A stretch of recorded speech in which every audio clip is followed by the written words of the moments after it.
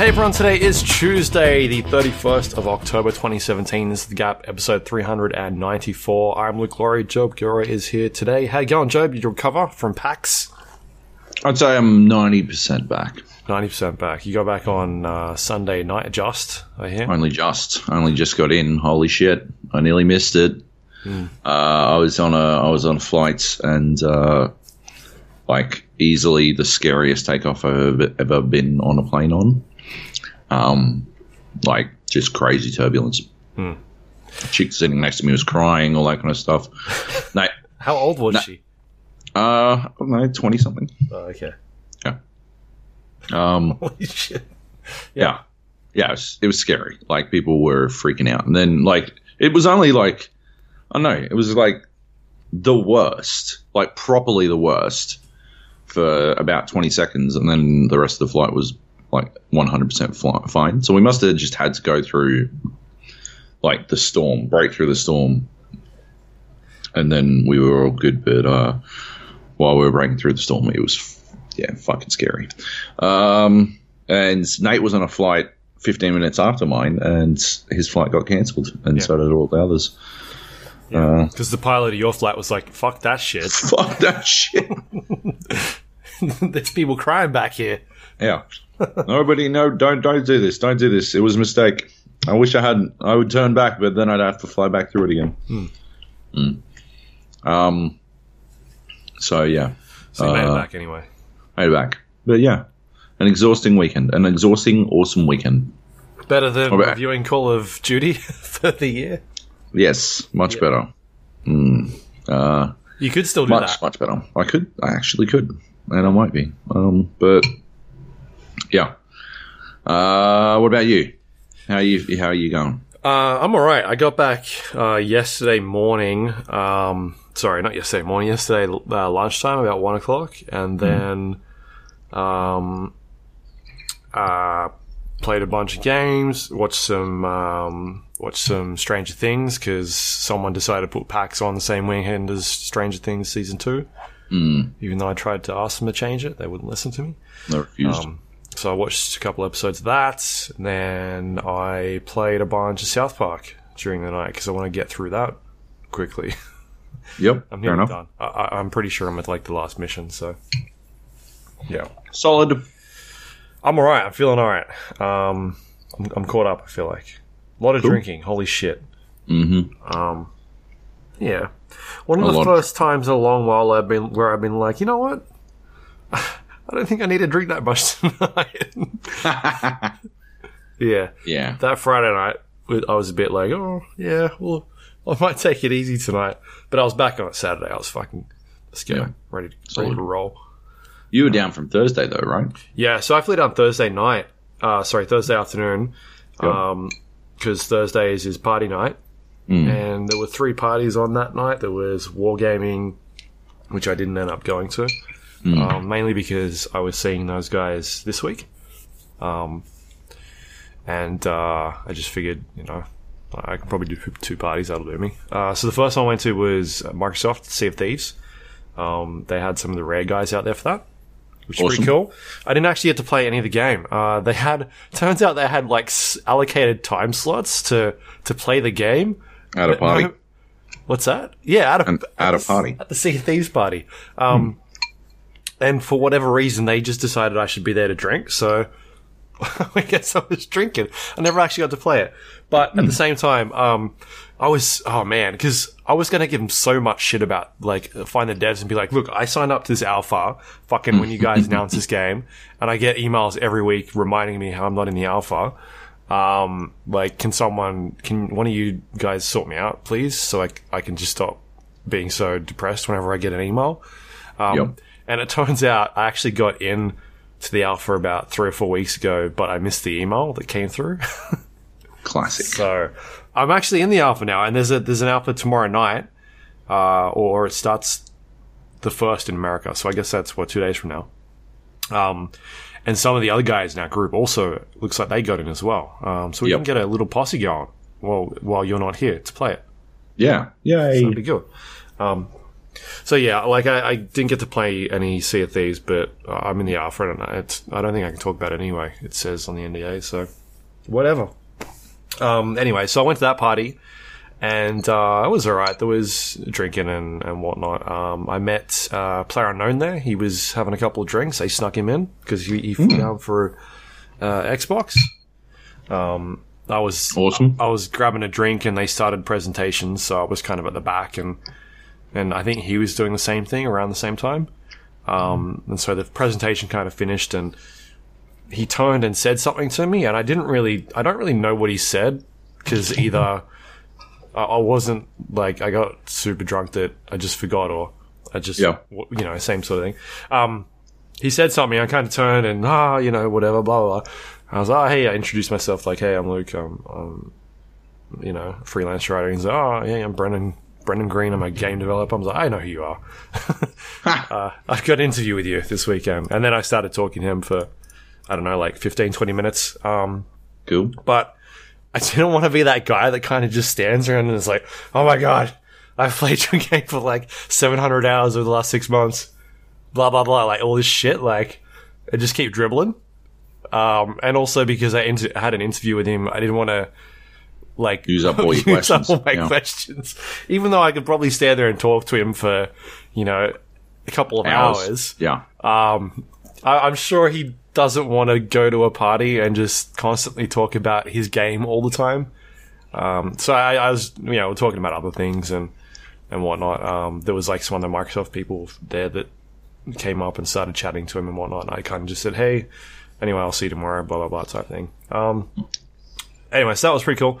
And then I went to Wolfenstein, the launch party for that. And that was sort of back in towards the city in Melbourne, which was a really good night. They had a lot of content creators there and writers and some publisher people dropping by. It's a pretty big event, that one. And then I started my PAX the next day. So, yeah, I got in on Thursday. I don't know why you always insist on not coming on Thursdays. You're either not coming or you're not coming on Thursdays. So I don't have to pay for another night of fucking... This is why I don't leave on fucking Monday as well. So I can cheap out. But all the drinking happens on the Thursday. No, look, I did enough drinking on the Friday that if I'd done drinking on the Thursday, then I wouldn't want to drink on Friday. Like your theory about no longer wanting to drink the next day anymore, that's been happening to me for an entire fucking year. Okay, first of all. And I just can't back it up anymore. Well, it's not that I didn't want to keep, like, drink. I was drinking. I just didn't want to go hard out, like, 3 nights straight. Because, yeah. That's what I'm saying. I can't even do it 2 nights straight anymore. I mean, I can, and I did, but, like, I don't like to. Yep. Yeah. Anyway, so, Thursday was good. Friday, PAX started. PAX Australia. I got there quite early. And had to do an interview with Guerrilla Games. So Tim Stobo, who's been on the podcast before many times. Yep. He is one of the designers over there at Guerrilla for Horizon Zero Dawn. So they were talking about their new expansion that's coming out, or new DLC. That's like set in the frozen wildlands. And it's a pretty good game. So I'll definitely check that out at some stage. Should be fun. My interview for that will go up at Survivor at some stage. But it was good to see him because he doesn't work here anymore. He works over in like Amsterdam or where their main office is. So he was here working on LA Noire back in the days. Mm-hmm. That's kind of how we got to know him, and he went over there and started working on possibly what might be considered Game of the Year for some people. Might be. Yeah. Could be. Yeah. So yeah, that was my morning. What did you do? What time did you get in? I got in at my flight was at 6:30, so it takes like 65 minutes or so. Yep. So I got down at 7:30. Got my bags in 20 minutes, and then we waited for literally 50 minutes for our Uber to get around the corner. Wow. Well, how come you don't Skybus? We were gonna Skybus, and then we ran into the crew from Ubisoft, and they're like, "Oh, we're getting a Uber XL. Yeah. Like, just jump in with us." We're like, "Yeah, fair enough." Oh. And then I'm like, "Oh fuck, I should have got on Skybus." But anyway, so yeah, that took 50 minutes. So I got to PAX. It took 15 minutes to arrive, and then it was like half an hour for it to like drive in. So I got to PAX at like 9 on the dot. Cool. And it opened at 9, right, for media? Yeah. Yeah, that day's early day. Yeah. So rolled on in with all my bags and shit because I couldn't check in until 2 at my place. So just leave them in the media room? Went and left them in the media room. There was some hubbub because I get up there and I'm like, "Hey, Joab Gilroy," and they're like, "I have you here for a special guest pass. I definitely know you're due for a special guest pass." I go, "Yep. I heard your name already." I'm like, "Okay." And I'm there, I'm looking, and he's got this list of like 3 names. I didn't recognize the other names, but I was on the list. And then I'm like, "Yeah, cool. Can I, like, I've only got this special guest pass. Can I, like, duck in and out whenever? And, like, can I leave my bags here and use this as a media room? Because I'd still like to use it as a media room, even though I'm not media room." He's like, "It's for media only." I'm like, "All right, well, I need my media badge then." He's like, "You're not on the list. Who do you ride for?" I'm like, "Red Bull Esports." He's like, "Can you prove that? Do you have a business card?" I'm like, "No, I don't. But I could, like, I don't know. I can bring prove half the publishers in here for you. Yeah. Start dragging them in one by one.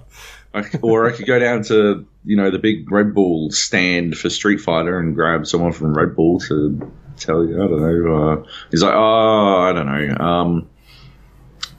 Can you bring up a story on your phone that you've written on Red?" I'm like, "Sure." And I bring up the esports at PAX Australia story. I'm like, "This." He's like, "Oh, okay, fair enough. Here's a badge." But yeah, then I just sort of wandered about for a bit. I don't know. Yeah, it was good. It was cool. Just sort of checked shit out. When checked out the Street Fighter stage. They had a cage set up. It looked really cool. I didn't like the screen. I reckon next year they should use those fucking... I checked out the ESL stage, and the ESL stage had the slickest fucking screens I've seen in a long time. Their screen game was on point. So I think if they got in the cage from the Street Fighter thing and the screens from the ESL thing, would have been a good trade, I think. Yeah. But yeah, I thought it was... I think it's really fucking cool that we got like 2... esports stages now. Like it shows how much it's growing. Like they were packed the whole time, but when shit was happening, like I was lucky to have a seat during the Street Fighter finals, because like every seat was taken and there was a massive crowd around the screen, which was cool. And over on ESL, like there was a Dota 2 tournament. And that drew a huge crowd. People want to watch Dota, and they'll watch Australian Dota, I think, is what like PAX Australia proved to me. It doesn't need to be like super high level Dota. Obviously, you prefer to watch the best Dota, but like, yeah, I don't know, man. Like people want to watch Australian, like Dota, however they can get it, and I think a part of us all want to see Australians get up. That'd be cool. Yep. But yeah, so they were watching. There was a big crowd watching Dota, and there was an even bigger crowd for, I think it was the Smite finals on Saturday. That was fucking slick. Yeah.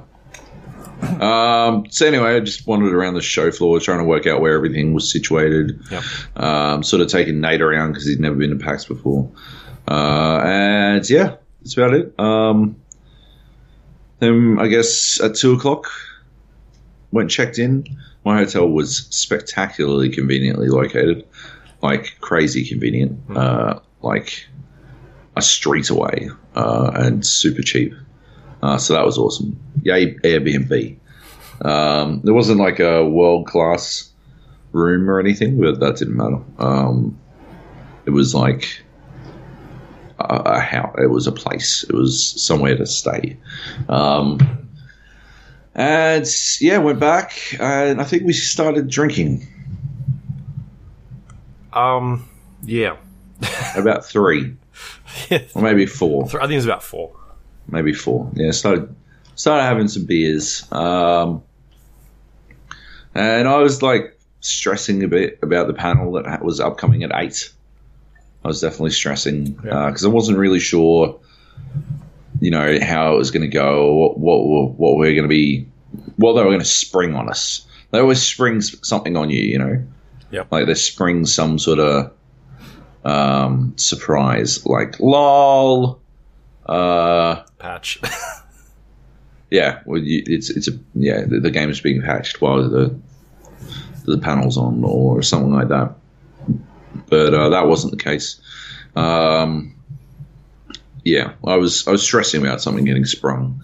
And I was stressing about how I was going to organise chicken because I remember the chicken place was pretty far away, and stressing about my dishwasher design to make shitloads of noise right now. No, but I worked it all out. Like I got Foodora to deliver the chicken to my place. Yep. I had to go back there to get changed into. I have this awesome straight out of Pachinki shirt that Drew, listener of the podcast, got me, and it's actually a really nice shirt. Like proper, like the material is really good and shit. It's very good. It's high quality, which is surprising because normally those kinds of shirts are shit. But yeah, this one's pretty good. And so I had to pop that on, obviously, and then roll back to the thing with all my chicken, with my shitloads of chicken. I had 51 pieces of chicken. I bought 51 pieces, and yeah, we rolled. Well, I don't know. We rolled in, I guess. Basically on time. We were there like 15 minutes early, which is on time for a panel.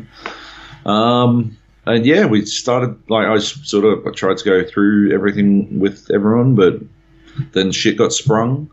Like, we didn't have headphones, and you guys hated the mice on the computers. Yeah. And yeah, a whole bunch of stuff. The PCs we were playing on were like mini PCs, like right. Not like full desktops. Crazy. Yeah.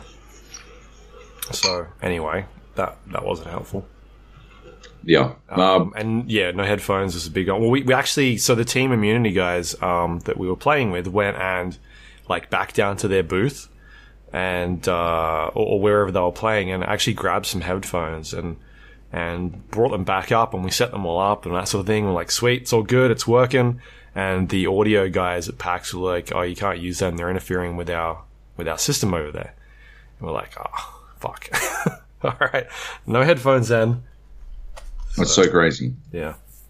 Like, if I would have known, I would have brought my own headphones. And the funny thing is, Nate was thinking about bringing his own mouse and keyboard, right? Yeah, he was. Yep. That would have helped so much. Fuck. It would have been a significant improvement. But yeah, so we were. So the panel was me and Nutshot, who plays for Team Immunity. We were hosting, and it was you and Nate and Pekin, who was number 1 ranked in Australia for quite a long while. He's in the top 5 at the moment. And Linksy, who's from New Zealand, plays for Team Immunity, top 10 ranked at the moment, I think. Mm-hmm. He's an awesome dude. He's fucking really good. Yeah, he's cool. I like him. And Pekin. All 3 of them were awesome. Yeah. But yeah, they just, I don't know, they dealt with it, I thought, pretty well, considering the curveball. And yeah, we started the panel, like packed house, full packed house, which was cool, considering I titled it The Chicken Challenge, PUBG Live. Yeah, and I don't know. It's literally supposed to be 4 people playing PUBG. Yeah.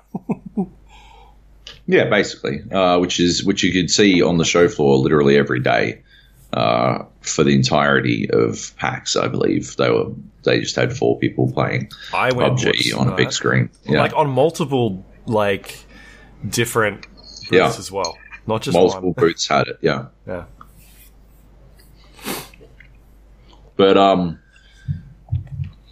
yeah, we start off the panel, and I sort of introduce the concept and the guys. Point out that we don't have headphones. I didn't yet know that the mic sucked, so I didn't really point that out. But then you grabbed the mic off me, and you're like, who here knows about the GA podcast? The Gap, our podcast. I'm like, oh, and it was dead silent. It's dead fucking silent. Dead silent. Even though there are definitely people in there that... Yeah. I knew. Maybe I should have worded it better.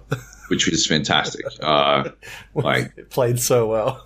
Perfect. So I'm like, give me the fucking mic back. Oh my God. That is just an embarrassing thing to do. And you're like, no, wait. Who here knows who PlayerUnknown is? No, Brendan Green. Oh, Brendan Green is. And a couple of people. Yeah, a couple of hands go up. What if I call him PlayerUnknown? More hands. Who knows what he looks like? Less hands. Far less hands. And I think like 2 people in the crowd. And yeah, you're like, well, what if we get him to come up on stage? I've got to point out that Luke had 100% killed the idea that PlayerUnknown was coming on this thing, because he'd done the interview with him earlier that same day. Mm-hmm. And I like, when we were having some beers after 4, I'm like, oh, so is he coming on or what? And Luke's like, you're like, no, he's not coming. He can't do it. He can't make it. I'm like, that is so fucking typical. Every single time I get fucking swerved on some shit. Oh my God. Like, for fuck's sake, this is so crazy. He's fucking here. This is so nuts. He's in the fucking convention center. Just get him to fucking pop in. He's been doing the Twitch panel all day and the game design panel. And yeah, people are tweeting me like, oh, he's on this panel. He's on the panel for something or other. I'm like, this is so bullshit. This is so bullshit. I cannot believe he's not coming on my fucking panel. Anyway, he comes up. He comes straight up on the stage. Yeah, he's sitting in the crowd. Yeah, he was sitting in the crowd like a stooge for a magician. And I was a blank slate at that point, because I had gone in. I don't know. Like, I don't know if ever. I'm not. Podcasting isn't public speaking. All right, podcasting is me sitting in a room, talking at a fucking computer screen, basically. Or when we were all in the same room, it was having a chat with like some good mates. Like, it's not hosting a panel, and it's not something. Yeah, public speaking. I don't think anyone's super comfortable with public speaking, but I have to get like in a specific mindset. I even have to do it in like interviews that I know people are gonna like watch or listen to. Yeah. Like, I have to like get myself into a fucking mindset so that I'm like fucking on point and doing shit correct. And yeah, when he comes up, it threw me so fucking hard. I had no idea. I was done. I was like thrown for such a huge loop. So I didn't know what to do really. I was just stoked, which is where Nutshot basically saved me, because he just kept prompting me to do shit. So yeah, from there, I don't know. I can barely remember. I was so fucking stoked. I think you said that for about a whole minute as well. Maybe. Yeah.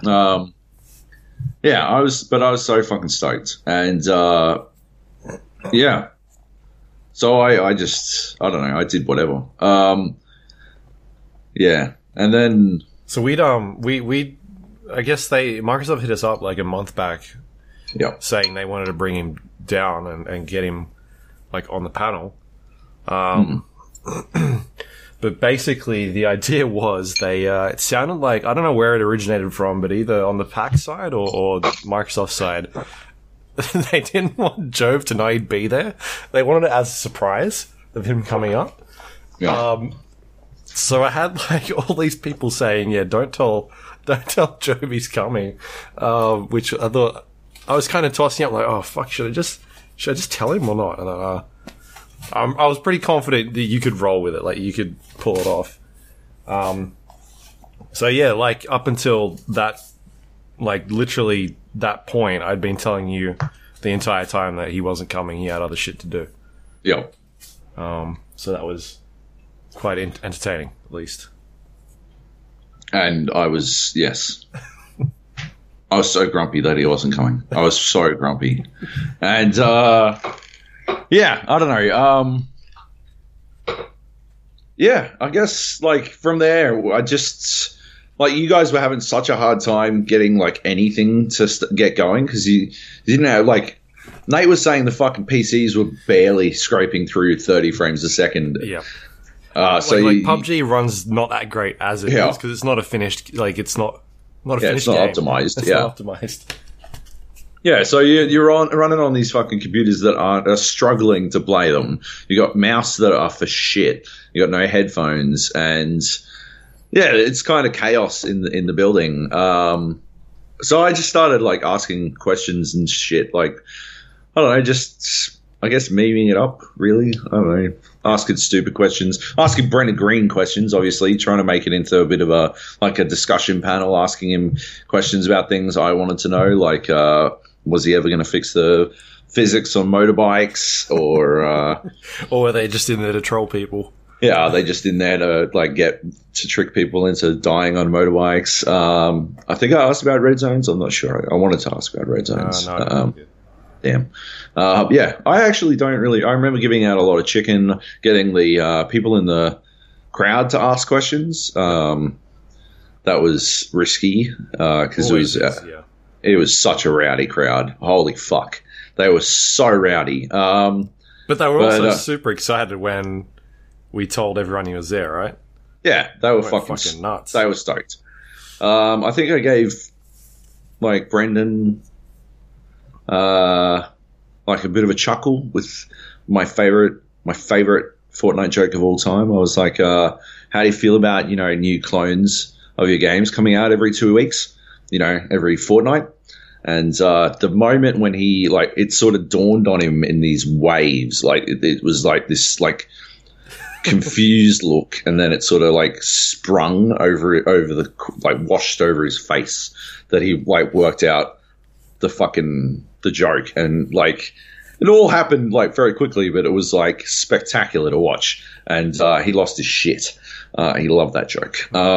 So I think, that worked out really well. I was very happy with that. And yeah, just gave out a lot of chicken. We got rid of, we gave away all the chicken. I think I ate like 3 pieces. And yeah, I don't know. We had fun. It was awesome. It was awesome. He, like, afterwards, he was like fucking stoked. Do you know what I think it was? I don't think he gets the rock star treatment a lot, right? Like you were saying, he's a rock star and he wears his sunnies and stuff. I don't think he gets it a lot because I don't think a lot of people, like, however many, like, tens of millions of people play this fucking game, or tens of millions of people definitely know about this game, and millions of people play this game. I don't think a lot of them know what he looks like. I don't think that they know who he is, could recognize him in a crowd. Well, they know his name, right? Because it's on the product.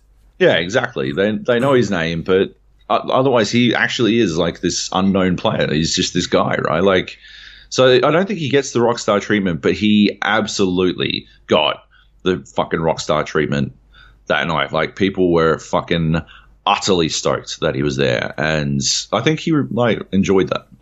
Like, of course, took a bunch of photos with people, and he was chatting to different people. So yeah, he was taking selfies with everyone who came up afterwards. Anyone who wanted one afterwards, like. Yeah, it was really cool. And yeah, I don't know. Then it wrapped up, and we went and got drunk. We did. We had one of the pros, Linksy, get like a double crossbow kill during one of the rounds. Oh yeah, and that was pretty fucking entertaining. Yeah, I think I was hyping that one up. Yeah, I can't thank those dudes enough for being fucking cool about it. They were really good. The Team Immunity dudes were super fucking cool. Every time I stalled on what I was going to do next, Nutshot would be like, "Do this," and I'm like, "Cool, okay." Give out chicken. I'm like, "Cool, let's do that." I felt like really bad that you guys didn't have mics, so you guys couldn't talk much. But I tried to give you like opportunities to talk, like coming around the back and stuff like that. But yeah. Yeah, we were trying to just do interesting stuff. Like, as soon as we realized that the whole game plan kind of changed the moment we were about to start, of like, fuck, these PCs aren't very good. The mice aren't very good. We don't have any sound. Like, all right, well, let's not try and win this. Let's just try and make it entertaining. Yeah, which is why we were landing in busy, school. I think we asked the crowd like where we wanted to land. Consensus was school.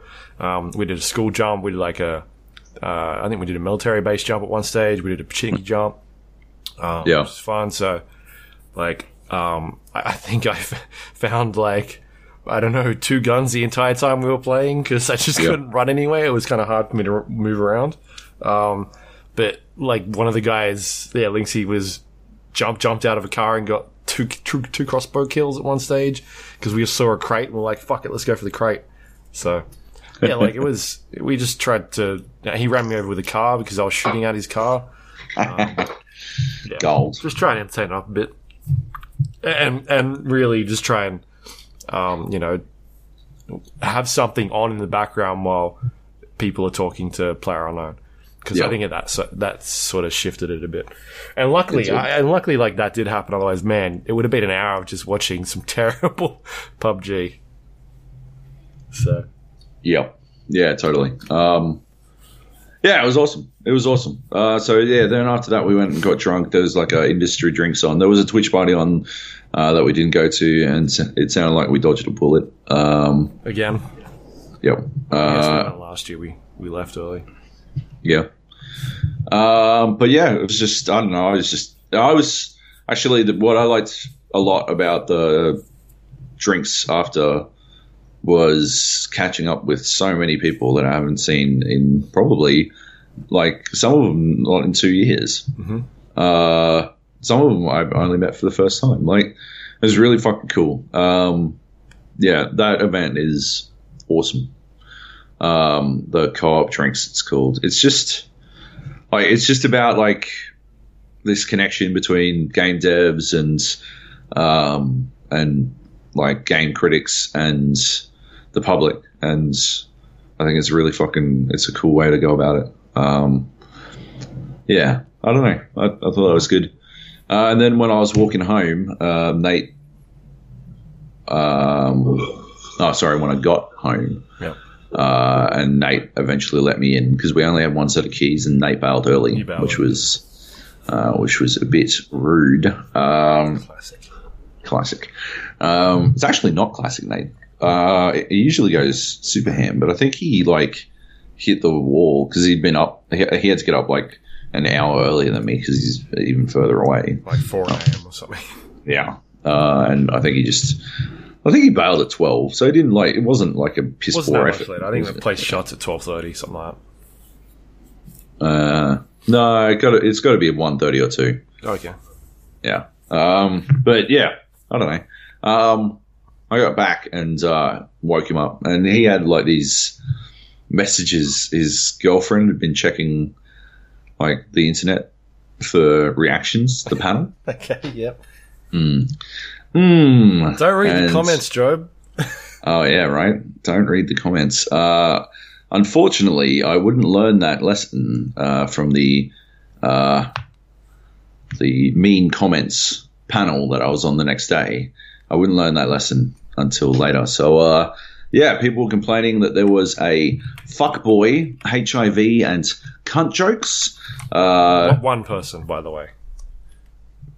One person, but other people were backing him up. Sitting in the PUBG panel, and there have been fuckboy, HIV, and cunt jokes. Like I'm super uncomfortable and safe or something, unsafe, or something like that. I want to clear the fucking record right here and now. HIV, I shut down the guy who made a HIV joke.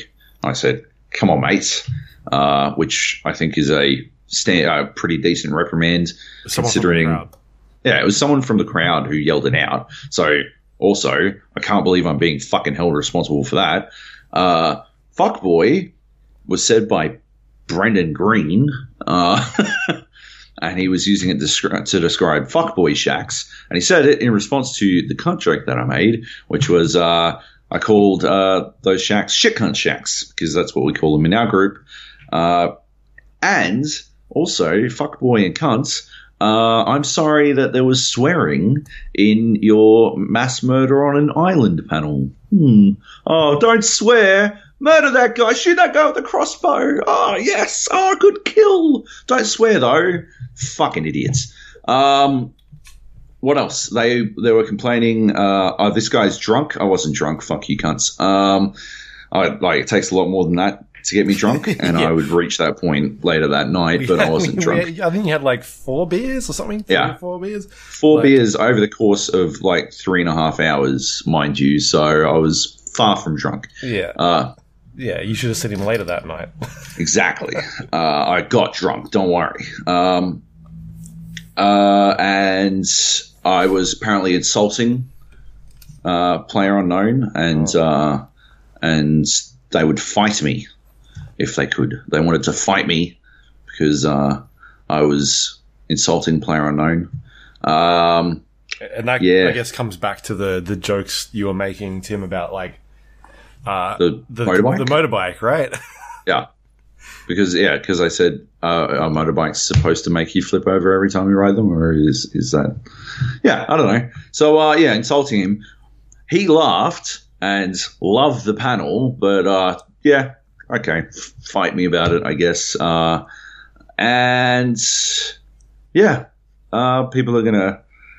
People are complaining directly to the head of PAX.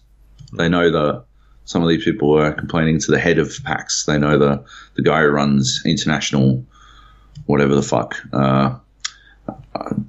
He's been on the podcast. He's Yug. Yeah, and he organised the surprise for PlayerUnknown to come on. So that would probably be a solid complaint. Ultimately, I'm more pissed off that these people rolled into a panel called the Chicken Challenge PUBG Live Watch, and it was titled as something like Watch Pro PUBG players drag 2 game journos through to a chicken dinner while we eat a bunch of chicken and talk about the game we love. I'm surprised they rolled in and expected some sort of deep and meaningful discussion about PlayerUnknown's Battlegrounds. I'm surprised, but I shouldn't be, because people are fucking idiots.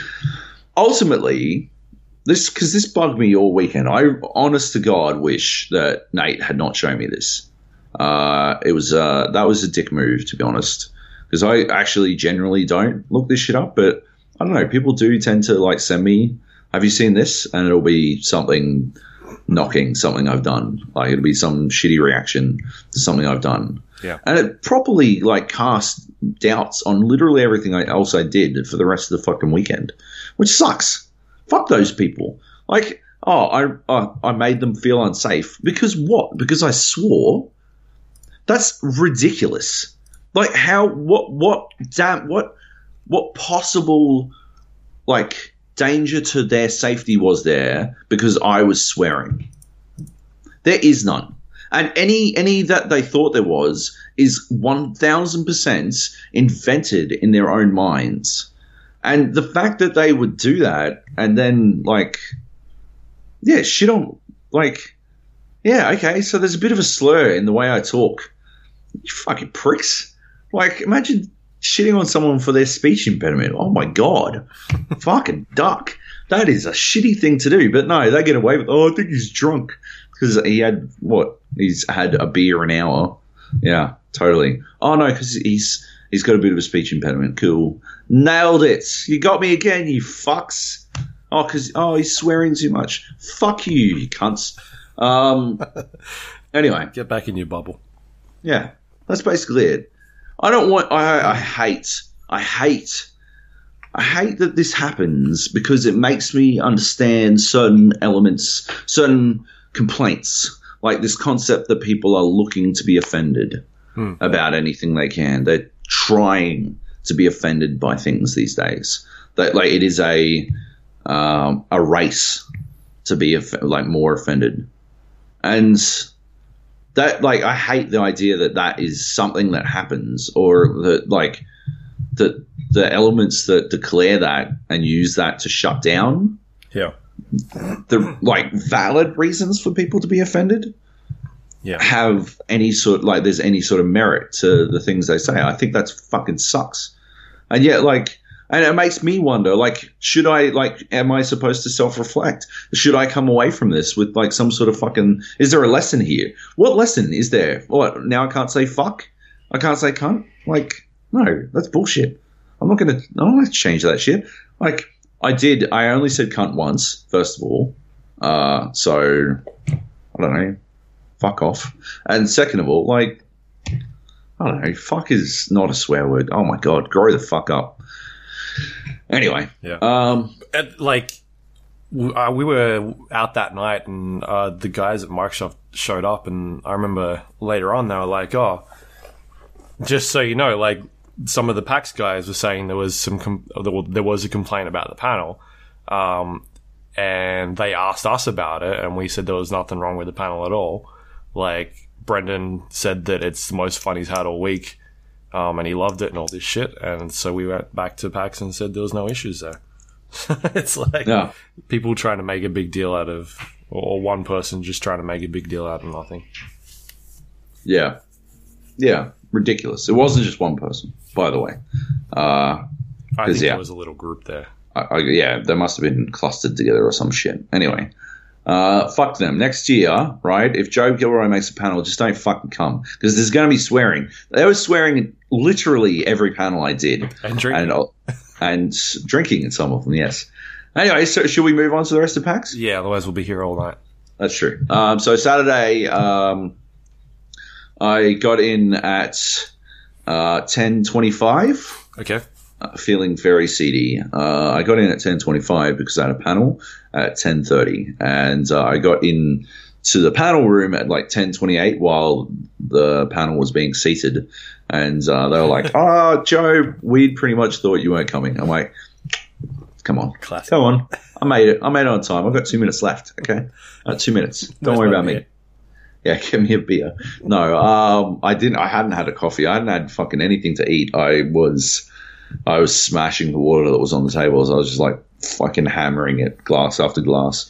But that panel was the journalists read mean comments panel, and that was a really interesting one because so the idea was we were supposed to go like back through like comments that we had and find the mean ones and talk about them and like laugh about them and share them with everyone. And so I don't like. So I was on the panel with Dan Crowd, who's from GameSpot, Jess McDonald from GameSpot. Those two present the news show together.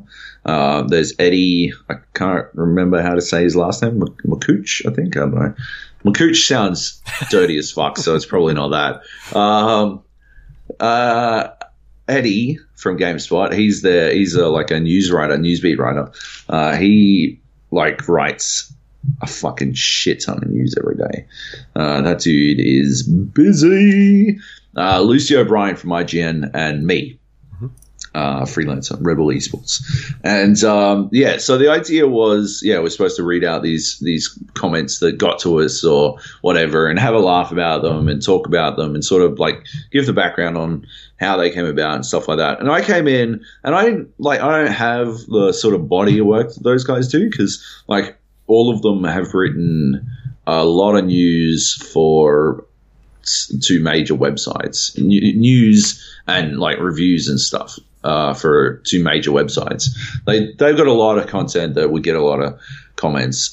Whereas for me, the place where I did a lot of that I don't have to do news anymore because I am above it. But at some point, I guess a lot of people do have to write a bunch of news,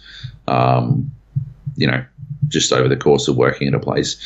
I don't have to do it anymore, but I did have to do a lot of it back at Game Arena, and they wiped all the fucking comments on Game Arena, so I didn't have my toppest ones anymore. My archive, it's been wiped, which is a bummer. But so I had to dig deep into a couple of different, of the ones that I've done for IGN or GameSpot. I figured that'd be best, and unfortunately for GameSpot, the games that I reviewed, Dead by Daylight, I got overwhelmingly positive responses to that. They were like, the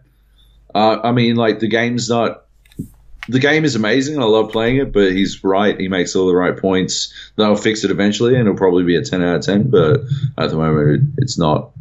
So, they were largely with me on that one, and anyone that wasn't was argued down into oblivion in the immediately. The other one I did was 7 Days to Die, which I gave the lowest score of the year for GameSpot, and one person had a negative response, and it was, "Oh, fuck you, mate. 7 Days to Die is awesome. I can't believe you're such a scrub that you had so much trouble trying to play it." And then someone replied to him with, he's talking about the Xbox 360 version, and that same person immediately responded with something like, "Oh my God, have they released an Xbox 360 version? It's nowhere near ready for that." So, I didn't have any negative comments on my GameSpot stuff, but I did have Doom and I did have Call of Duty. I just sort of went with those for the bulk of my comments. And then I used my favorite one, Rugby League Live 3, my war with the CEO of Big Ants. So I leaned on that. But for me, I was just trying to find ones that I thought would be funny, like reading it all out, like someone who's written a giant comment that's filled with spelling errors and no punctuation, and I just read that out instead because I thought that would be funnier, sort of in the that ... video, the review of that Flash game. ... because you can only upgrade strength.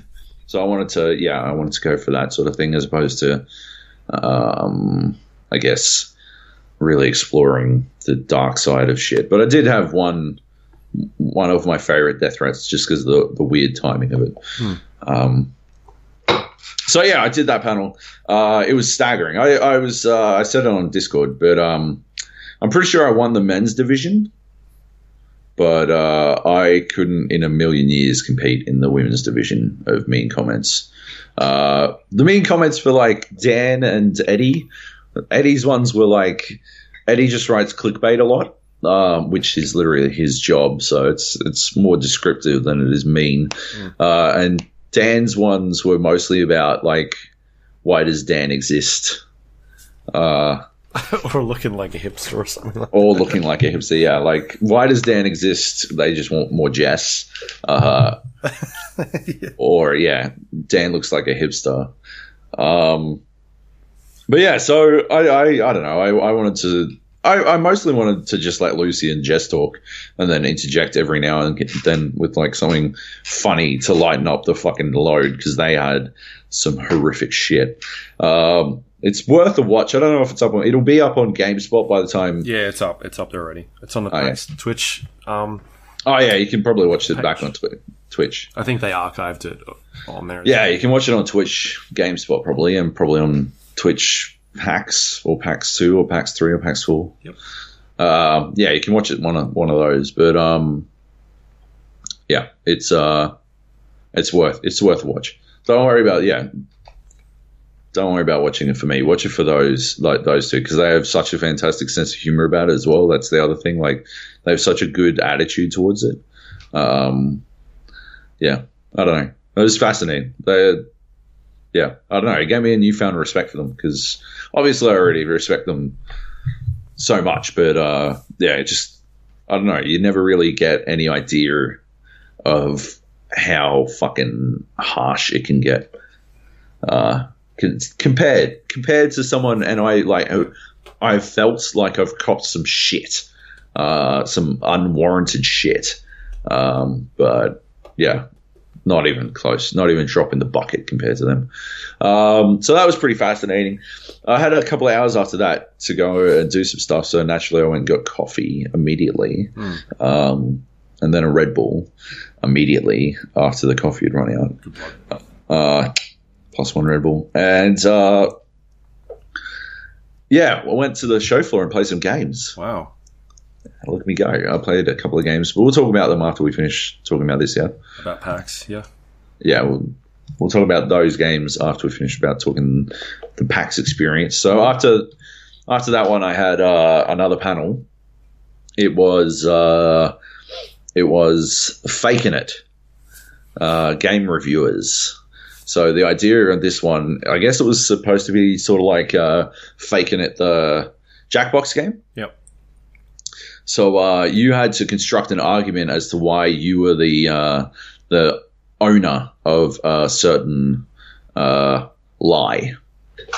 So there were 4 games and 4 negatively reviewed games, and you were like, each of us liked one of them, and all 4 of us had to pretend like all of them were our favorites.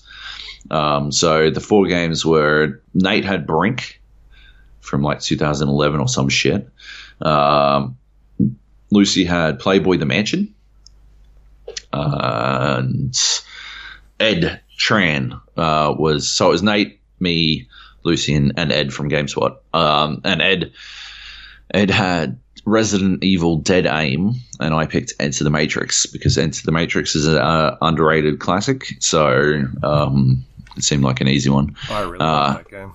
Right? This wasn't the multiplayer game, was it? Oh, no. This is the single-player game. Yeah. Yeah, that was sick. Yeah, it was awesome. Anyway, so we all had to, like, construct these arguments as to why. And we had Nick Healy, who used to work at CNET and is now, like, a radio host at 2SER. He was, like, hosting us. And, yeah.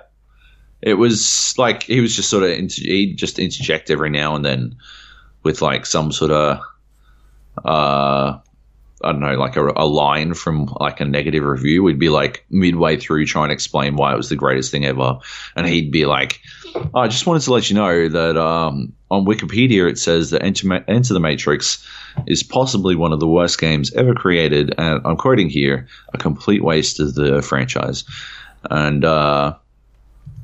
And then he'd like let you go. Like he surgically inserted this shit just to fuck you while you were trying to pretend like you like this game. But yeah, it was good. It was easily but then, one like, of the what was the funniest. game aspect of it? Did people have to guess? Oh yeah, so Yeah. So we went through all of us. All of us constructed our arguments for each game, and then at the end, the crowd decided who liked which game. Okay. How'd that go? I won. I clearly won. I don't know. It seemed like as many people thought I liked Enter the Matrix as every other game. Those that thought I liked Resident Evil Dead Aim. No, we sort of fucked it up a little. I thought I told Nick before we started that he had to do it like he had to do all the like voting at the end, and he was like, yeah, of course, we'll do it at the end, don't worry about that. But then he got votes, like he announced winners after each game. So the first one was Resident Evil Dead Aim. He's like, okay, clap if you thought Nathan liked it, and like I don't know, two people clapped. Clap if you thought Lucy liked it, and like a handful of people clapped. Clap if you think Joab liked it. Stacks of people clapped. And clap if you think Ed liked it. And like slightly less than me clapped. And he's like, well, sounds like Joab won that, but it was actually Ed. And then next game, Enter the Matrix. And when we got to Ed, nobody clapped because obviously we knew what game his was. And yeah, so he didn't see that bit coming, I guess. So he sort of screwed up the voting in that sense. But a lot of people clapped that I liked Enter the Matrix as well. Yep. And I think a lot of people would have clapped for Playboy Mansion because I was lewd as fuck. And it seemed like a doer. Brink, I don't know, I might have convinced everyone, but that one was tough because I actually really didn't like it. It wasn't like Playboy Mansion, which I remember being just completely pointless, or Resident Evil Dead Aim, which for me I never played, and neither did anyone else. I think I won Resident Evil Dead Aim, by the way, because right at the end, I interrupted Nick before he was moving on to the next game, and I made up this completely random but plausible sounding fact, relying on the fact that nobody in the fucking crowd had played the game either. I'm like, and it was revolutionary for the Resident Evil series, and I think that's why I love it, because it never gets enough credit. Even though it actually changed Resident Evil, we wouldn't have Resident Evil 4 without it. I made up this fact, and yeah, I don't know. I could see Ed. Yeah, Ed wanted to dispute it because Ed was the only person who played it. He wanted to dispute it, but it was too late. We were moving on. It was such a cheap shot. It was good. Cool. That panel was fucking hilarious, properly hilarious. I would probably watch that back again. Personally, I'd watch it back again. I laughed a lot. So that was good.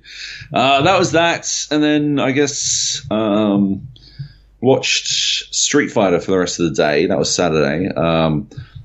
Street Fighter Finals was fucking awesome. They went right down to the wire. Actually, was a bracket reset when the player from the losers bracket played his way up through, reset the brackets against the guy from the winners. And it was the guy who knocked him into the losers bracket, by the way. Reset the bracket, and then it went 2 rounds apiece. And it was, 2 games apiece, and then 1 round each. And it was decided in a fucking nail-biting thriller right at the end.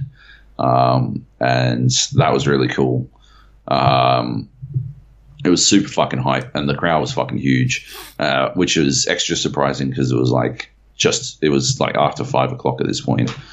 And then I went and got drunk again. Yeah, you guys were watching helicopters push canoes over. Oh, were you there at that stage? No, I missed it. Yeah, so we were doing some drinks that afternoon, and I met up with Nate and James, he works at CBS Interactive, and we were at the General Assembly, and some of the Survivor guys were going to meet up at the Melbourne Public Bar. Yep. And I was like, I went past there and it looked pretty packed, and then a couple of people actually went in there later on, and they're like, yeah, there's no tables here at all. So I was like, there's tables, there's a giant table here if you want to come over here. So a bunch of them sort of came across, and then and this is before the fucking helicopters started. So anyway, there's a bunch of us having drinks and whatnot. We kind of joined tables because everybody sort of knows each other. And then it was race day or something like that, and all these helicopters started coming from the races, and they were dropping off people to the Crown Casino. And as this was happening at one stage, there was some guys in the river sort of canoeing down, and I guess they were with a trainer or a teacher or something like that, someone guiding them, and they got caught up in these helicopters trying to land. And at one stage, one dude just got fucking blown over. He it completely tipped, and his canoe went fucking down the river somewhere. It was gone. So so this guy's swum over to where these helicopters are landing, and he's hanging on. And I shouldn't be laughing because it's not that funny, but he's got a life vest on all his shit. Anyway, so he's hanging onto the side of this fucking thing, and helicopters are taking off. And then the guys that are trying to come and get him sort of are making their way in, but more helicopters keep coming in and making it really fucking difficult. Amazing. After about 15 minutes of this dude hanging on, They finally fucking get to this guy.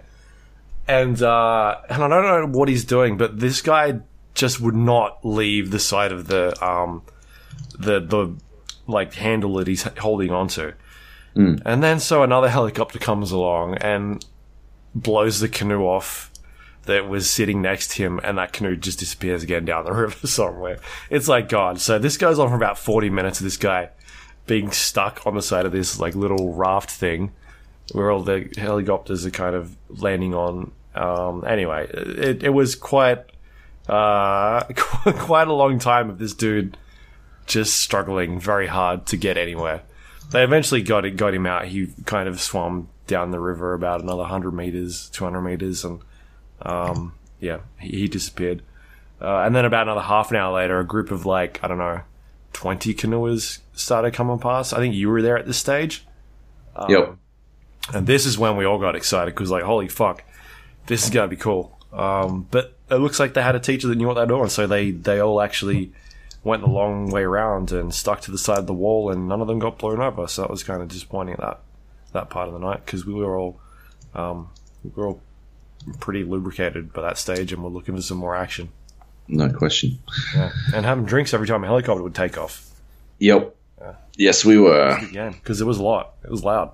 It was. Yes, there were a lot. We went well into the night. I think we left. I left when they were closing. You left at the same time, or roughly the same time. Yeah. You were trying to organize karaoke. Another group was trying to organize karaoke. Well, no, they were trying to organize the casino. I thought they were trying to organize casino karaoke. Yeah, there's no. I don't think there is any casino karaoke. Well, there you go. Yeah. But yeah, I don't know. I gave up. Went and got pizza. Yeah, I lost that fight as well. I ended up bailed. at the casino. And then bailed pretty early because I was like, this is shit. I'm going. Yeah. I don't want to drink at the casino. Yeah. Yeah. But yeah, it was good. And then Sunday, got up about a little early for me, earlier rather, which was good. And yeah, I don't know. I had PAX Mania, League of Heels, PAX the Great Aussie Bash. It was, and that was at 1, and then I had another panel at 4:30, I think. So I basically just had to be available for that. So I just wandered around PAX for a bit. Yeah, looked at one other game. We'll talk about in a second. Yep. And that's about it. And then I went and did the League of Heels. Mm-hmm. And if you don't know what the League of Heels is, in America at PAX, they do this wrestling show where you go on and you basically, the idea is all the wrestling takes place in an N64 game. And then the wrestling is supposed to take up only a tiny portion of the actual proceeding, and instead the rest of it is this procession of all the competitors coming out and talking themselves up, basically, I'm this is my gimmick and this is why I'm special and I'm going to beat everyone and all that kind of shit. And it's called League of Heels because everyone goes and tries to be a heel. Yeah. I don't know, man. It's there's a bunch of the Giant Bomb crew do it, and from some other sites in America and stuff. And they get lots of community game devs and stuff involved, and it's a cool it's a really cool idea. I love the idea of because I think for a lot of people wrestling isn't about the wrestling. You sort of appreciate the wrestling, but at the end of the day it's about the storylines. And so the idea of League of Heels is that you create these self-contained, very quick storylines, and they might create their own storylines a bit larger around everything, or they might collaborate with some people who are known to the show and stuff, but otherwise you're just sort of making your own stuff up. So I went in with this idea because I didn't think I was worried that it was going to be a bit shit. Yeah, because I guess it's not easy to watch League of Heels in Australia. I don't know. You always have to wait a long time for VODs, and I usually forget and stop caring by the time it comes out. I'm always excited when it's on because I love the idea, but yeah, by the time it's actually on VODs, I've stopped caring. So I don't know. I guess I figured nobody would know what really to do, and yeah, I don't know. They've got such a laid back attitude towards it because I think they like when shit goes wrong. That there wasn't a lot of direction, and that made me worry a bit more that a lot of the Aussie people wouldn't really know what to do as a result or how to play it. It's not. I'm not saying we don't watch wrestling because we fucking absolutely do, but they might not understand the goal of the concept. Is my worry. Anyway, so I had this idea that at the very least I was going to smash it. So I had this suit that I bought from Kmart for $45 entire dollars. The whole bit, fucking pants and jacket. That's nuts. Yeah, it was awesome. Before flying down, I spent 2 hours unstitching the seams on the pants, and I was my plan was I was going to rip my pants off. That was my entire plan. Was I'm going to take my fucking clothes off, and that'll be fucking amazing. Yeah.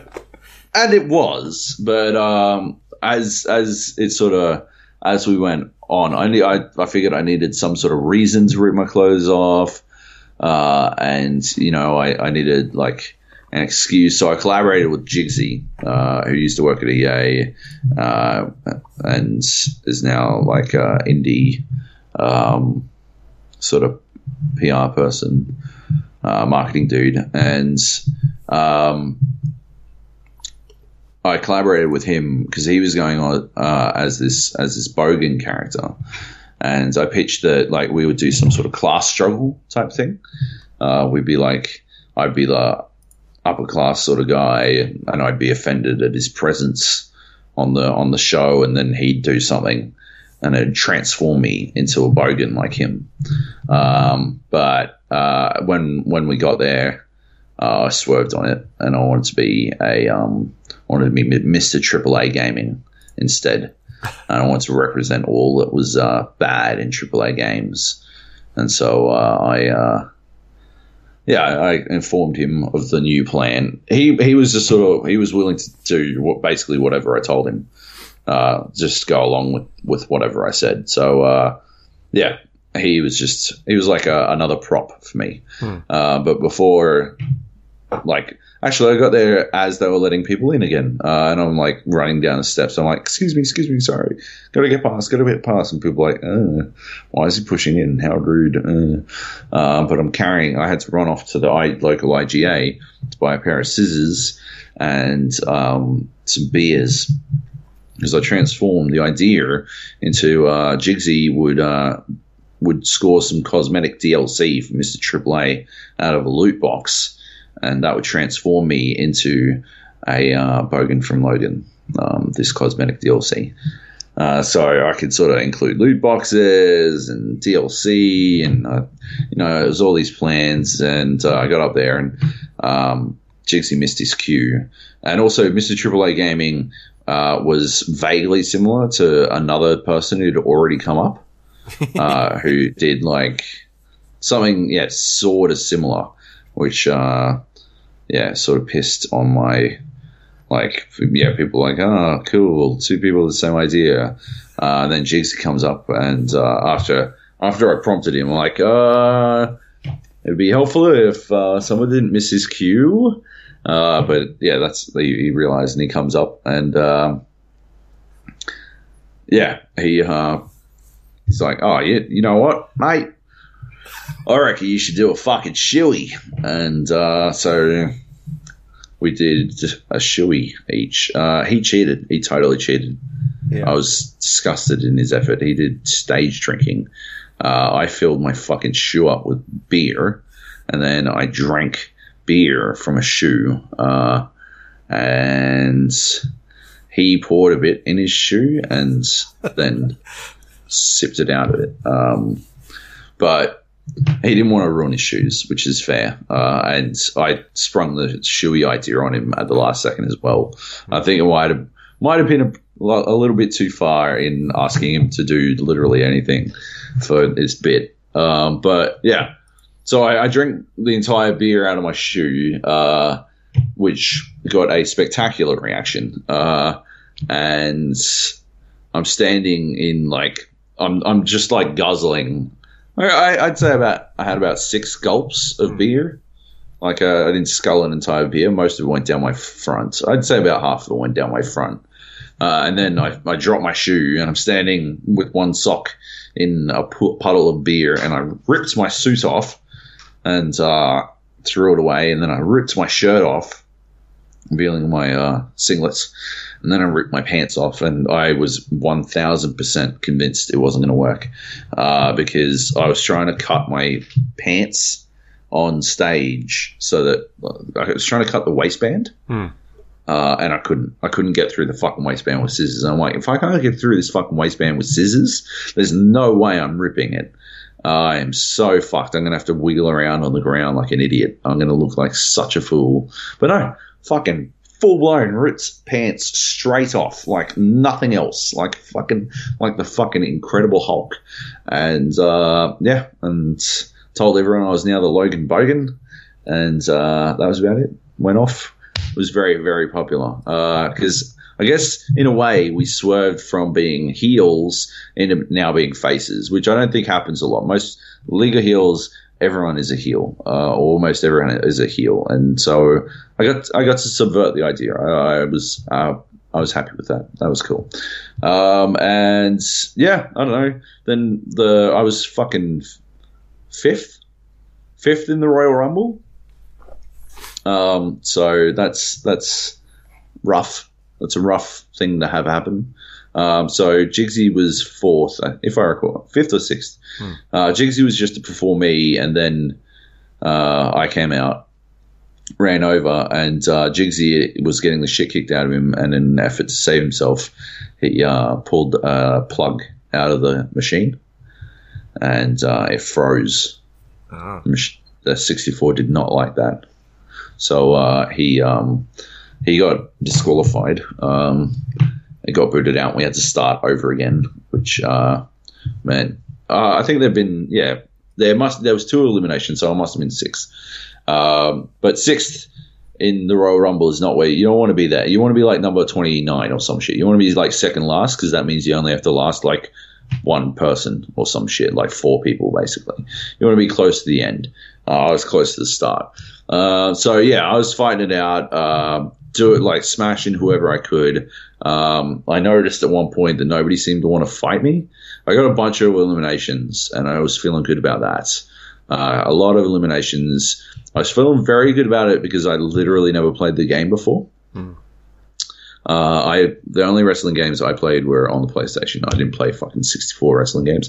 I didn't even play 64 wrestling games when I went around my friend's place because all we did was play fucking GoldenEye. We never played fucking wrestling games when we ran around. Why would we waste precious GoldenEye time on wrestling games? So yeah, I only ever played like SmackDown 2, I think it was, which was obviously a spectacular game. And before that, like, I think it was, which one was it? I don't know. Anyway, there was one really good PlayStation one that wasn't SmackDown 2. SmackDown 2 is the best wrestling game ever, but there was one. I can't remember what it was. That's all I ever played, so I had no idea. I didn't even know what the buttons were. I spent the first, like, 5 minutes of my match taunting repeatedly. Yeah. Because the control stick on the 64 is taunt. It's not. You have to move with the D-pad. So I'm trying to move with the control stick, and I'm just standing there taunting. I still managed to eliminate 2 people while I couldn't actually move my character. Because they'd walk up to me and then I'd fling them. I was so close to the ropes that when I grabbed them and fling them straight over the ropes, all my dude had to do was turn around while taunting and then punch them off the fucking ring apron, and down they go. 2 eliminations. And then I worked out, they had a cheat sheet in front of us to tell us what the buttons were, and I was like, I shifted across. But then at some point I noticed that literally nobody was attacking me. There were 3 people having a fucking brawl in this ring and nobody wanted to come at me. And so I just sort of stood off in the corner and started taunting again. Like non-stop, building up my meter and shit. I'm just taunting. And I'm listening to the commentary and they're like, yeah, usually it's pretty poor form to just stand in a corner and taunt the entire game or like never get into any of the action. I mean, I know you're gaming the system, but I'm like, I don't give a fuck. I'm doing this. I'm going for the win. So I'd taunt and I'd get my meter up and then I'd go fuck someone up and then I'd go back to the corner and taunt some more, which was pretty good. And at some point we worked out that 2 people had input a fucking button combination that switched to AI mode. Oh. Yeah, so the AI was playing instead of them. They were pressing buttons and they were doing literally nothing. And yeah, they were trying to work it out. And that was pretty amazing, to be honest. And as soon as there were 4 people in the ring again, I suddenly had to like fight. And I got eliminated almost immediately. And that was me done. But so yeah. Were you getting health back every time someone was eliminated or how? No, you don't get health back. So you pretty much, if you're at the start of the game, free in trouble. That's hard mode. That's proper hard mode. My dude spent most of the game holding his arm because he got in one of the first fights I had, we fucked each other up nonstop. I thought I was going to get pinned at one point. I was that fucked up. Yeah. So yeah, my dude spent almost the entire game holding his arm because he was injured, and I wasn't getting any health back, which was hard. But yeah, I don't know. It was good fun. And yeah, after I got eliminated, I don't know.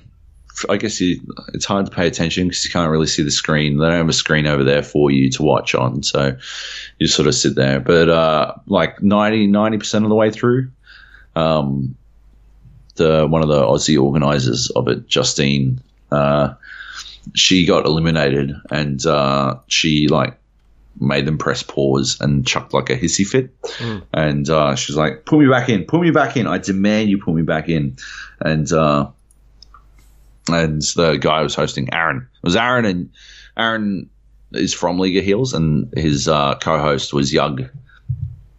And yeah, Aaron was like, sorry, we don't do that. There's you have to go. And someone in the crowd was yelling at her to get off the stage and boo and boo. And she's like, get him. And then some other person leapt out of the crowd and smashed fantastic moves, but smashed this dude and dragged him up on stage. And then Justine's like, if you don't put me back in, I'm going to have him tear this guy's head off. And yeah. So that went on for a bit. And then Aaron's like, fine, I'm going to have to call security. Security, come remove these people, please. I'm sorry. Seriously, security. And security from PAX was 100% walking up. But then this dude in a security jacket comes out from behind the stage. And he's massive and clearly a wrestler. And Luke Lancaster had to go tell the other security to not come up on stage, that it wasn't actually necessary. And yeah, it turned out that the new security guy was on Justine's team as well, and they were going to ruin this guy, but the guy managed to escape and ran away, and so they were like, fine, we'll we'll kill you then, Aaron. And they went over to get him, and he like did a kicked one of the dudes in the nuts and threw him off the stage into the other guy, and it was fucking amazing. It was proper amazing. I loved it to bits. The wrestlers were so fucking good at what they did. They were so fucking good. They sold it so well. It was awesome. That was totally worth watching. Cool. Yep, that was cool. And then after that, I did one more panel. It was 30-hour games in 3 minutes, and you had to describe the entire plot of a 30-hour game in 3 minutes.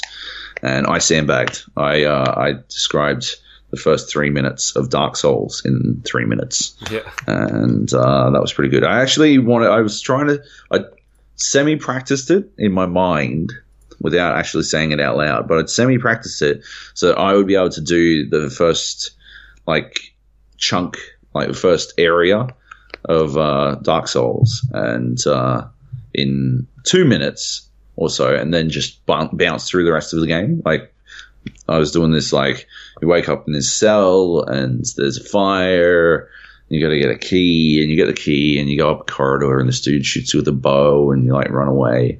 You come back and you dodge the arrow and you get up the end there, and that's really cool, and sort of really slowly explaining it. And then my plan was, and then you die, and then you move on from that area, and you beat. And I was just going to rattle off a bunch of things you beat. You beat too many gargoyles, beat a big butterfly, you throw grenades over a wall to beat the Capra demon because you don't want to beat him when he's got his two dogs next to him. You beat a Hydra, but you probably don't want to beat a Hydra. You beat a big fat guy. And then you come up against a dog with a sword in its mouth, and you help it out by sticking a sword in its face, and et cetera, et cetera. And I was just going to go through the list of all the bosses. But as you can see, I can't even remember them off the top of my head right now, so even less likely I'd be able to do it then. But yeah. That was good. I don't think it was. I don't know. My sandbagging didn't go over very well. I think it would have been better if it had been earlier, so that we could have had some redemption on the panel, as opposed to, or if the alternative was I volunteered to do a different game. Yeah. And did that quickly, but I was going to do Alex Kidd, but yeah, I don't know. What you should have done. What? And it's something I suggested to Nate. Was tell the story of PUBG. Tell us. Oh, that would have been good. That would have been so good. I had this idea in my head because you guys were talking about getting people up there to describe it. Should have done it. And I was going through my mind, you get through this entire story, and you're going through everything that's going on, and then you get to the end, and there's 3 players left, and you shoot one guy, and he dies, and then you realize that you're actually in a duos match, and I've just carried Joab for the entire game. That would have been a good payoff. Yeah. That would have been good. Yeah. Anyway, so that was your panels. Yep. But yeah, it was awesome. And then, I bailed out almost directly after. Got the Skybus back, which was obviously a good idea. And yeah, that was about it. I was flying with Jetstar. Don't really ever want to fly with Jetstar again, but it's okay. Because you didn't make it, nearly. Yeah. But yeah. The bird didn't hit your plane. That's true. That is true. Actually, they were pretty good, to be honest. Jetstar was pretty good. But yeah, that's about it. That was my PAX. What about you? You showed up for 2 minutes every single day, and that's about it? Yeah, pretty much. Nice. I played a couple games while I was there. Should we talk about them? Let's do it. Let's go.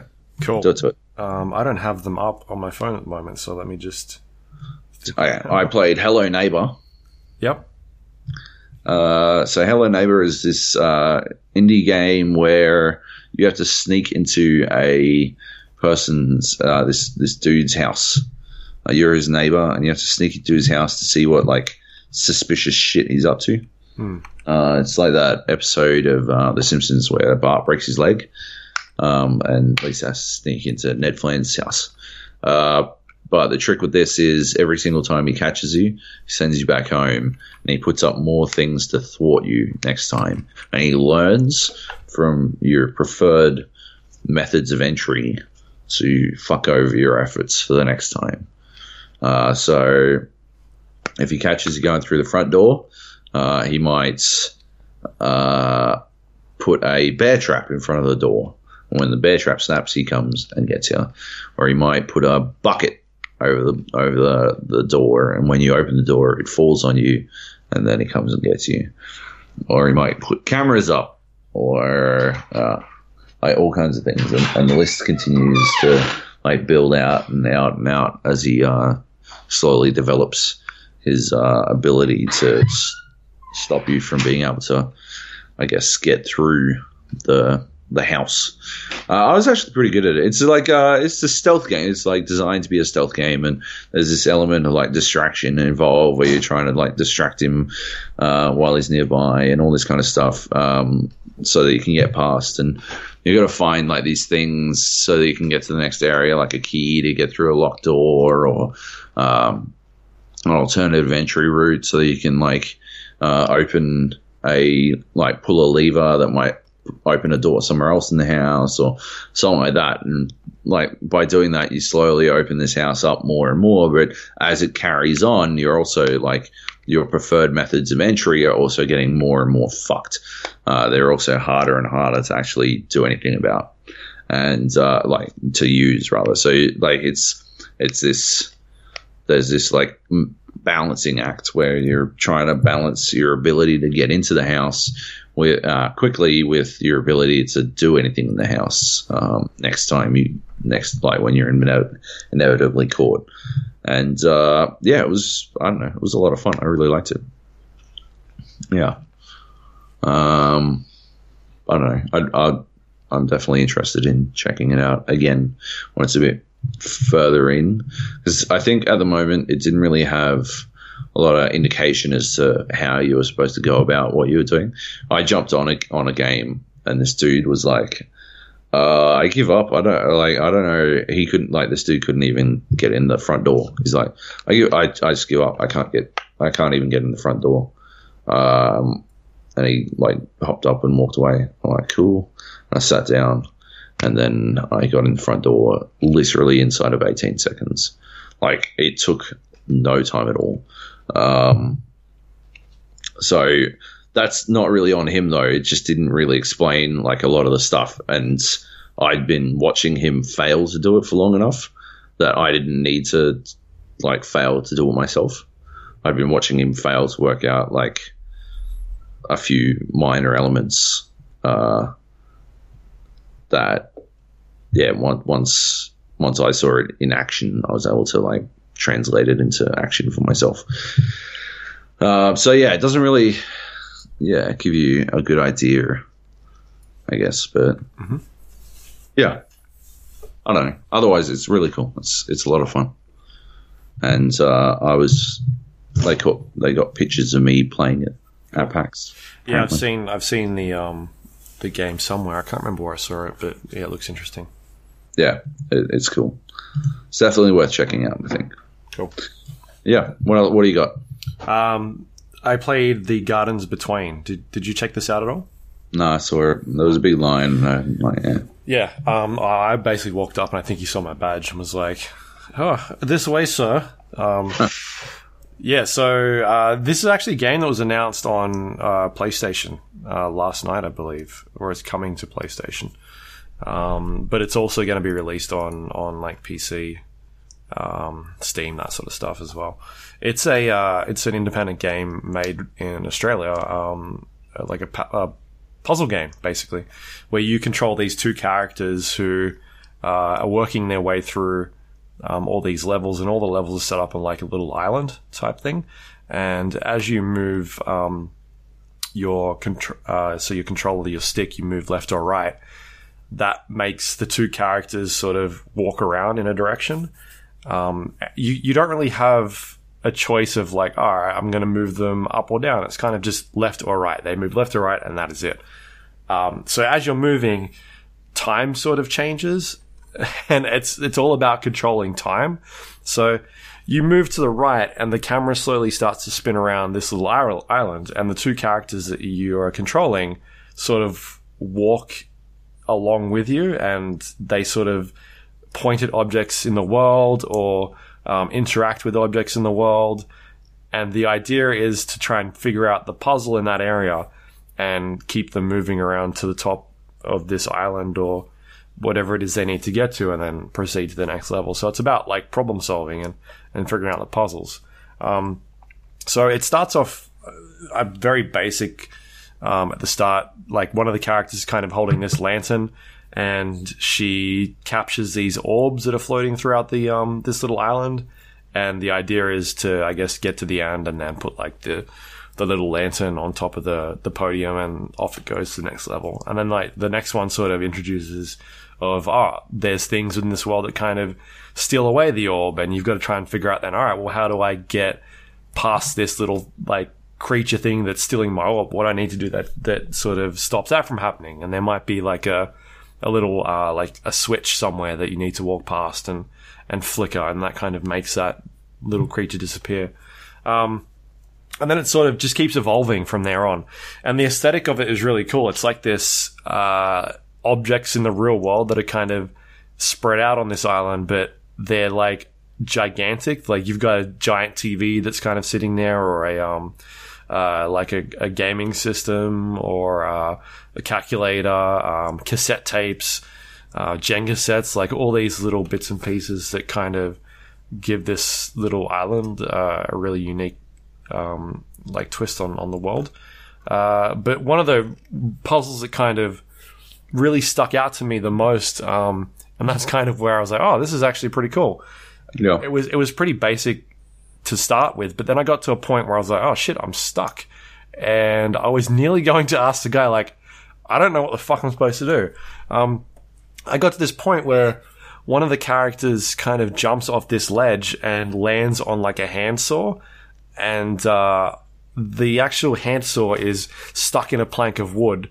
And this wooden saw is like huge. It's like, I don't know, the saw is maybe 3 times as big as her, and the plank of wood lengthwise is 4 or 5 times. And you get to that point where you jump off and then onto this handsaw, and you couldn't proceed any further. The time sort of just stops, and the only way you could go was backwards again. And so I went back and had a look around, and my 2 characters are sort of walking around that area, looking at stuff, and I'm like, oh, okay. All right, well, I'm sort of stuck. I don't really know what I'm supposed to do. So I walked back on the plank of wood, and then it stopped again. And while this is happening, sort of time is moving backwards and forwards. The objects in the world are also moving. Like, so this saw blade is moving up and down on this plank of wood. But I haven't noticed that part yet. And then so I jump off the wood, off this saw, and then I start reversing time again. Then I jump back on the wood, and I start realizing that the actual saw is cutting the plank of wood while I'm doing this. And so I have to constantly move it backwards and forwards. And eventually the saw cuts through the wood and it drops the plank. And then that allows me to go and cross that plank of wood and use it as like a bridge. And that was the moment where I was like, oh shit, all right. I'm sort of getting what this game's kind of going for. So yeah, it does some interesting things like that with the world.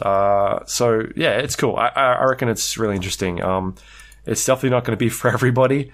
Like, I don't know if it's going to be a game that you would play, but it does some cool puzzle elements. Like, it is pretty basic. You're moving left and right, and it's just about triggering certain events or objects within the world to kind of get past them.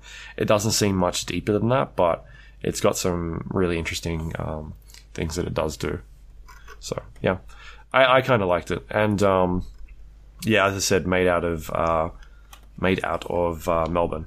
And I'm guessing there's going to be some sort of story in there. It doesn't seem to be like telling any narrative in terms of like, oh, here's these 2 people are talking. They're kind of pointing at objects in the world and that sort of thing. But I have a feeling that the stuff in the world is going to tell some sort of story, or their like the relationship between these two people. You know, my guess is, I don't know, one of them probably dies or some shit like that. That's where I'd take it anyway. So yeah, it looks really cool.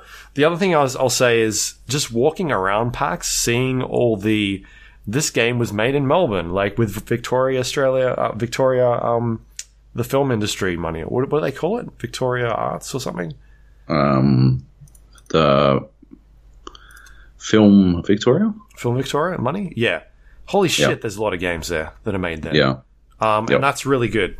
Fucking awesome. That you can see all these unique, interesting games that look really awesome that are being made there, and it fucking blows my mind how like ignorant the government is of taking away all this funding all the time, and just not supporting the industry at all. It's pretty bad. Yeah. Because there was a lot of games there that had that banner on the yeah, shitloads. Yeah, there was heaps of them, and they all looked awesome. Anyway, I just want to mention that was one game I played. The other one was Sinner, and I didn't actually play it. I watched it, but I think you played it, maybe. No, I didn't play it. I watched it. You watched it, okay. Well. So it was like a Dark Souls inspired game where heavily inspired. It actually looked very much like it as well. You looked at the movement and that sort of thing, and it definitely looks like that team has paid close attention to From Software. But I was talking to one of the guys that was over there, and they were saying that it's probably going to be like an 8 to 10 hour game to finish. It's purely just boss fights at the moment type stuff, where there will be like a central hub area that you kind of walk around and go investigate these different bosses. I watched a couple of the bosses that were kind of being showcased, and they did look, I guess, unique and interesting. It definitely looked tough from some of the guys that were playing it. Yeah. Like a lot of movesets, stuff like one guy where you get close to them and they would kind of just start poisoning you. Stuff like that. But yeah, it looks tough, but it also looks really cool. Definitely something that I think I would check out at some stage. Yeah, definitely going to track that one. Yeah, because Jung was the one that actually got me onto that one, because I think he had a play of it and he was like, hey, go check out this game. It looks sick. So if Jung's saying it looks sick, then it's probably pretty good. Yeah. Yeah, nice. Yeah, that was pretty good. That looked pretty good, rather. I'm pretty sure I told Jung to go look at it. So. Oh, okay, fair enough. So the chain. Yep. I played a game called Elden that sort of reminded me of Dark Souls as well. Yep. In that it had a stamina bar, punishing combat, and an understated story, but it was sort of told in this top-down fashion, like similar, like the art. I mean, perspective-wise, it was similar to Diablo. It wasn't gameplay-wise similar to Diablo. But, you'd sort of, like, roll around this map and have a attempt to puzzle out where you're supposed to go next and try to find, like, these keys that would open gates and get through the world and stuff like that. And, it was pretty interesting. It needs more work at this point. I think Dev was saying that it's like a year away from release, which is good, but it's worth tracking. For me, it just had a couple of collision detection issues that made me sort of not really trust some elements of, like, it made me wonder whether or not I was missing because I was missing, or whether it was just the game wasn't on point. Mm-hmm. But yeah, that's like, obviously for a Dark Souls game, that's the sort of thing that desperately needs to be 100%. So yeah, they got to get up on that, but I think they're still building like out the worlds, and then they'll refine all that stuff. It had like some really creepy enemies, and you'd sort of start off and you'd fight one of them and you'd be like, fuck, that was tough. And by the end of my playthrough, I was like taking on 2 of them, plus like 3 of these enemies that you fight a lot of, but become really problematic when there's like 2 or more of them. And a couple of like fucking globs that kill you if they get near you, and like you're suddenly feeling pretty overwhelmed, and yeah, that's a pretty cool like feature or like concept rather, for them to add into the game. This idea that like you can get overwhelmed the further you go in the game. And again, reminds me of Dark Souls. Worth keeping an eye on as well. Yeah, and any other games? No. I've got one more. Dead Static Drive. Yeah, I saw this one. This is that like top-down car driving game, is it? Yeah, it's not car driving though. It's more like, it's. I guess the idea was like, I think the idea was sort of like if you got like Sam and Dean Winchester's car from Supernatural. Yeah. And you were driving from like place to place hunting monsters. You're a monster hunter and you go from place to place hunting monsters, and you talk to people and like try to work out how like the best way to kill the monster, and yeah, I don't know, it's really cool. I just had fun. Yeah, it's got this really cool top-down art style. Again, like not super similar to Diablo this time, but top-down and sort of pans in while you're driving, pans out or whatever. And yeah, it's super eerie. It's got this really cool idea of like this cool sort of tone about it. This like you trying to work out what's going on around here, and nothing really makes a lot of sense. And the like worse you treat your own like I guess sanity and stuff. It's got this underlying sanity system because it's Cthulhian, and so the more you take on monsters without like any sort of self-care, the more like the worse your sanity gets, and the harder it is to trust what you can see and stuff like that. And yeah, it looks really fucking cool. I'm really excited to play it when it comes out, but it's another one that looks like it's a fair way off. Yeah. Yeah. I don't know. That's about it. That's all I played. Cool. That was cool. it at PAX. Yep. What else can we talk about? Or is that it? Other games? PAX is pretty good. It was fun. PAX was awesome. Yeah. I'm like, it's still one of the best surprises I've ever had. That fucking PUBG panel was fucking amazing. Yeah. It was so good. You guys are fucking awesome. Yeah. All right. Some other shit's going on. We got games coming out these days. True. What do we want to talk about? Can you talk about Xbox One X? Because that might feed into some of the other things we got here. No, we can't talk about Xbox One X. Why did you bring that up? Because it's on the list here. I don't think it is. I don't think it is on the list, Luke. You deleted it. No, I think you meant you saw a tweet about someone getting one. Oh, that's what I saw. Yep. Maybe an unboxing video. Did you do an unboxing video? I didn't. No. But I did unbox one. Okay.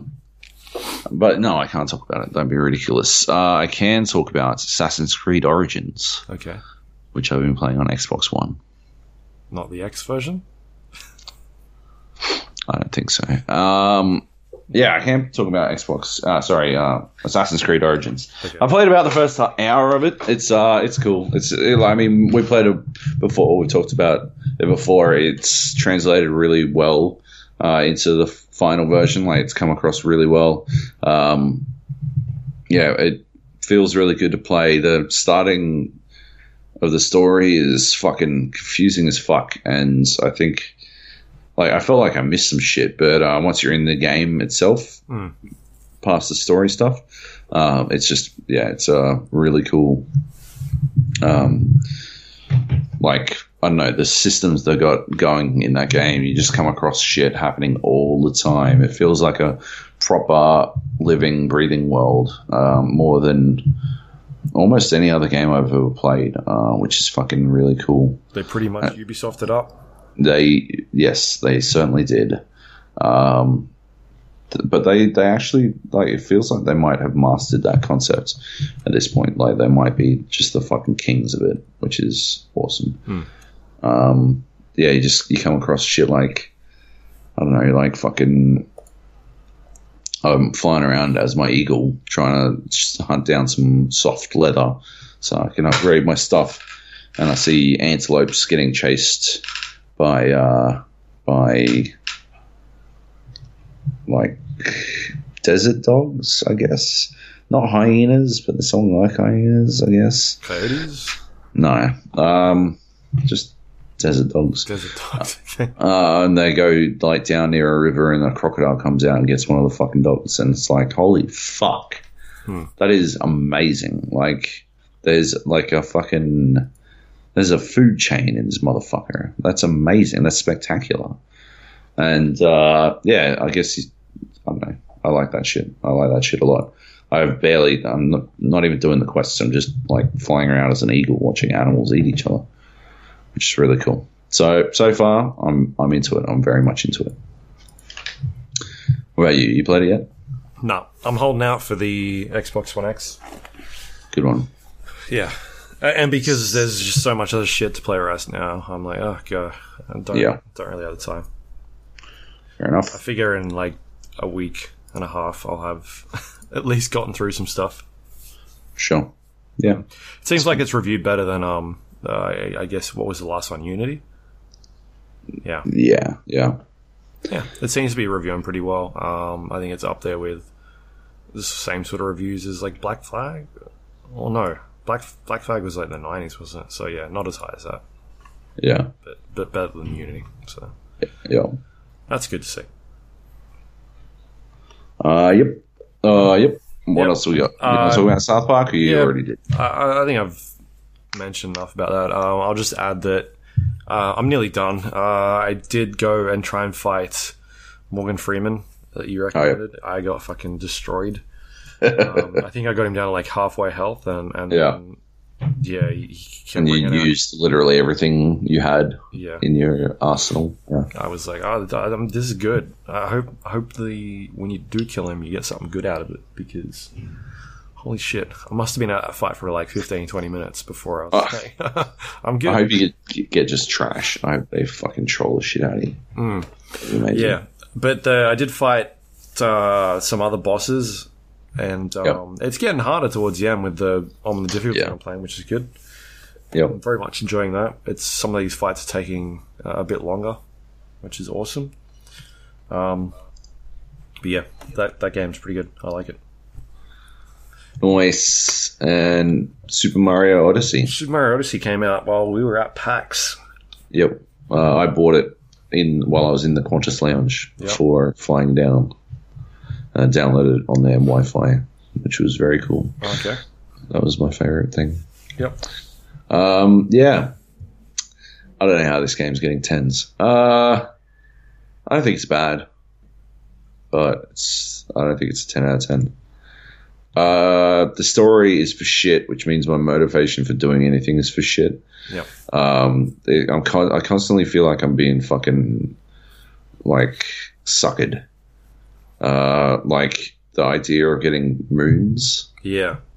I don't understand why I'm getting moons.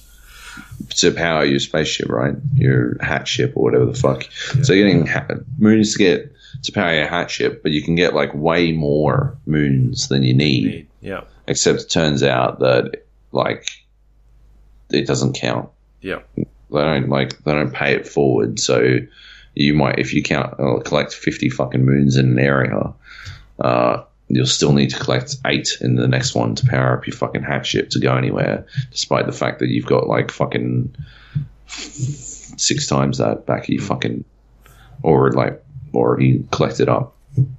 There doesn't feel like there's any consequence for dying. You lose 10 gold. 10 coins, yeah. Yeah. So that's pointless. And the coins respawn. Yeah, the coins respawn. Actually, shitloads of stuff respawns, which makes me feel like I'm not having any impact on the game world. Just makes me feel like, I'm just like they respawn if you like leave the area for a second. It's like Far Cry 2, but like ramped up to 1 billion, because it's not like you're driving away anywhere. You just fucking, you go over a ledge for a moment or whatever the fuck, and you come back and, oh, cool, all the enemies are back and all the purple goo on the ground is back. And so I've got to go through that again. That's fun. Yay. And so, yeah, it just becomes like this, like, carving out the fastest path through a bunch of shit you don't give a fuck about, which I don't think is a very good design philosophy for this sort of game. I'm not really getting a lot out of it from that perspective. Like, yeah, I don't know. I've done some cool shit. The Deep Woods in one of the levels. Did you go to the Deep Woods? I don't think so. I'm like 4 worlds in. Yeah, I think I got to it like by the 4th world. Okay. I'm like, one of these levels feels really small, and then I fell off a ledge and I fell to the Deep Woods, Deep or Dark Woods, I don't know. And it was this whole other area, and that was pretty cool. That was a pretty cool surprise. Yep. I just figured I was about to lose 10 gold. But yeah, there was some extra shit hidden down there and whatnot. I think it's really good when it transforms between 2D and 3D. I think it does that transition really well, and it plays on the concepts pretty well. And I like that Mario keeps wearing the same shit when he goes 2D. That's a cool little addition. But yeah, I don't see the point of a lot of, like, you collect purple coins for every place you go to. But generally you only use purple coins to buy, like, location specific like clothing, and then use that clothing to get into an area that will generally get you a single moon. So you wind up having to spend, like, I don't know, 25 coins or something. Yeah, 25 of these special coins. There's only 50 of in a level just to get a single moon. That doesn't seem like it's very much worth the time or efforts. Yeah, and some of it's like, hey, this is a sticker that's going to go on your ship, or that's going to sit in the shelf. Yeah, and I haven't bought any of that shit. I only bought the costumes until I worked out that I can't work out how to change costumes. There's a wardrobe in your ship, or at the so you can only do it in the the costume shop. Yeah. Right. Yeah. Okay. Yeah. Can't do it anytime you like. That's cool. That's cool. Why? I don't know why they did that, but yeah, I don't know. I'm up to New Donk City. All right. And I just got all the musicians for the mayor. Why is Mario doing this while he's supposed to be chasing a boat that stole his girlfriend's? I don't know, but yep, get all these musicians for the mayor so we can hold a big parade. Cool. I guess it doesn't matter because the story is fucking bullshit and doesn't really do anything anyway. But yeah, I don't know. I just I don't get it, man. Yeah, this is definitely 100% a case of Nintendo games getting a pass, because none of this shit would fly if it wasn't a Mario game. If this was a Sonic game, it would be probably the reverse. Okay. You're playing the Sonic card. I'm playing the Sonic card. If this was a Sonic game, though, after like repeatedly trotting out shitty fucking Sonic games, and this came out, people would be like, Sonic just can't get it right, can he? Oh, boy. But no, because Mario, they're like, oh, I fucking love it. Oh, my God. Oh, please. Oh, just spur your cum any way you like, Mario. Please, give it to me, please. Yeah, it's ridiculous. I don't know. So I'm enjoying it. Why? But what are you enjoying? All the puzzly stuff. But there's shit. What? No, there hasn't been a single puzzle that I've felt even remotely challenged by. And so I can't imagine that you have. No. So let me finish. I was really enjoying that first one. I was like, holy shit, there's a lot here to do. And I was like collecting all those fucking moons and all that shit. And then I finished that one, and I filled up my sail and built my sail or whatever, and then I went back through and was like, oh fuck, all this other stuff is like opened up. in this world. And so I went back and started collecting more moon shards. What are they called? Moon shards? Moons? Some shit? Yeah, moons. I don't know, whatever. Something. And then, so I started going through that. I got like 20 more, and then I went back to my ship, and it was like, the ship's full. All right. So I pumped them more in there, and the number went higher. I was like, all right, well, I'm going to go to the next thing then, the next world. And I did the same thing, like going through, getting all the moons, and then I only needed like 10, and then that let me go to the next world, and then I collected like 20 more at that same spot. I'm like, well, I'm at that point where I'm like, why the fuck am I sticking around if all I need is 10 and I can just piss off to the next place? Like, as you said, the game doesn't give you any incentive to go and collect all these extra moons. And the thing is that once you normally, I guess, defeat the boss or anything like that, once you get to the point where you've got enough moons to kind of get to that next section, the worlds, like, some of them do change. You've got that desert one that completely changes. It goes from everything's frozen to it's a proper desert and stuff. More things sort of open up, and there's a lot of like objects you can start interacting with or characters. And there's all this cool shit to do, but it's kind of pointless because you've gotten all the stuff that you need to, and you can go to the next level. So, for me, like, why am I sticking around collecting all this shit that I don't really need anything for? Unless I'm going to be a completionist and do every single one of them, at which stage I'm sure it'll unlock something. Secret ending or some shit. Yeah, you can play as Luigi or something like that. Yeah, so that's where I'm kind of at with it. Like, there's no incentive for me to stick around and keep collecting all this bullshit. Because I know if I do have to do that, it'll be collecting 400,000 of these stars, moons that I need to pick up, because that's the way the game's going to go. So yeah, I don't like that. I don't like the motion controls. Why do I have to put motion controls in my jumping? Or throwing my hat? Like, I still can't figure out how the fuck to do it properly on a because I've been playing it either in a docked mode with the like handheld mode, or with the two controllers plugged into the little thing that makes it like a proper controller. I don't know what that's called, but the game seems to want me to play it with it in my hands, like apart from each other. I don't want to do that. So it's like, hey, you need to swishy your hand this way if you want to do a hat throw in a circle, and alright, or you can move your hand in this direction and it'll throw the hat and then home it to the nearest enemy, and it's just dumb, some of that stuff. I don't know why it's there. So they're my two biggest complaints at the moment, is I don't understand, like, and for a game that is like, hey, you should be collecting all this stuff, the incentive for me to collect stuff is not very good. Yeah, but I'm enjoying the world and the things in it. It's just, you're not keeping me engaged enough to stay in that world. I'm just like, all right, next one, cool, let's go. So I've only played like I don't know, like 6 hours, 5-6 hours so far. So yeah, hopefully it can kind of just keep me a bit more engaged than it sort of has been.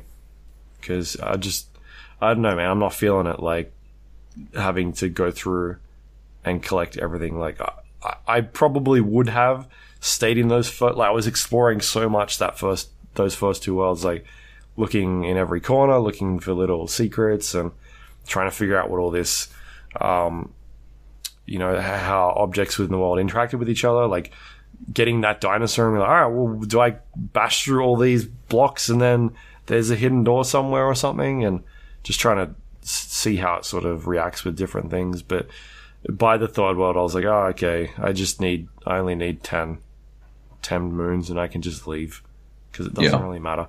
And it's a water world, so I don't fucking care, because they're the worst. Yeah, so that's kind of a bit shit. I'm sure someone will email us and be like, hey, actually, if you get all 854 stars, you'll get to moons. Mario runs around with without his shirt on. Dick out. Shit. Yeah. No, I've already got him running around with his shirt off. So, okay. Yeah, man. Like, I don't know. It's It's basically that. Like I'm not incentivized to play this game. Like to do any of the extra legwork. See, if Mario had fucking unlock skills in there, and you could only throw his hat around in a circle, if I had 200 coins, then fuck yeah, I'd be all into that shit. I'd be like level up trees and like all that sort of thing. I'd do that. They should have done that. Of course. He's got a lot of movesets. He's got a lot of, he does actually have a lot of moves, and there is no progression system, which I find pretty odd. Everything seems to be unlocked, right? Yeah, straight from the get-go. I don't dislike it. I'm just saying it does seem a little odd. I don't feel incentivized to do anything in the game. The story certainly isn't keeping me in it. At this point, I'm just playing to like, so that people can't complain that, oh, you didn't even finish it when I start criticizing it. Because, I don't know. And I 100% am not going to collect all of the fucking moons. It's not going to happen. I don't play games that way. I don't play games to collect everything, everything. I hate that kind of shit.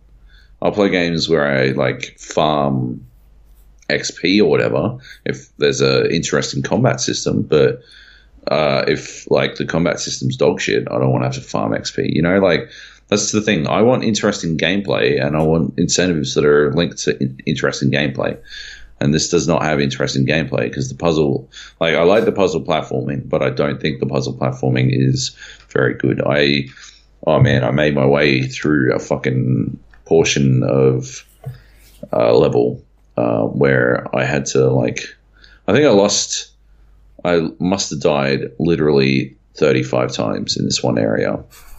Because I didn't get good. No, I had to to do it. I had to go through this zone where if I fell in the water below it, the purple water below it, I died instantly. And to make each jump, I had to do Mario's long jump, and there were, I think, like 6 jumps in a row that I had to make. And once I made all 6 jumps, I'd be able to, I don't know, collect a moon, I guess. I was clearly missing some elements in the game. Like, I was missing a portion of this level. But I kept like persevering because I actually enjoyed the challenge. I was having fun with the challenge. And so I'm like trying to, I don't know, the reason I kept dying is because when you do the long jump, you've got to like keep holding if you want to actually make it any further distance. So you've got to keep holding forward while you do the jump. But the things that I was landing on were like a Mario big. So I was landing on these spots, these just tree stumps. Yeah. And so I had to keep moving forward until I got to them, and then I had to stop dead. I couldn't like pull back on the tree on the thumbstick because then I'd run backwards off it. I couldn't like keep holding for too long because then I'd run off it, and I'd insta die every single time. So I had to let go perfectly every single time. Yeah, and I did it, and I got a moon, and cool. Then I didn't know what I was supposed to do because I still need another 9 moons. And I just ran around like jump stomping on everything. And eventually I worked out that I could jump stomp up this fucking set of stairs.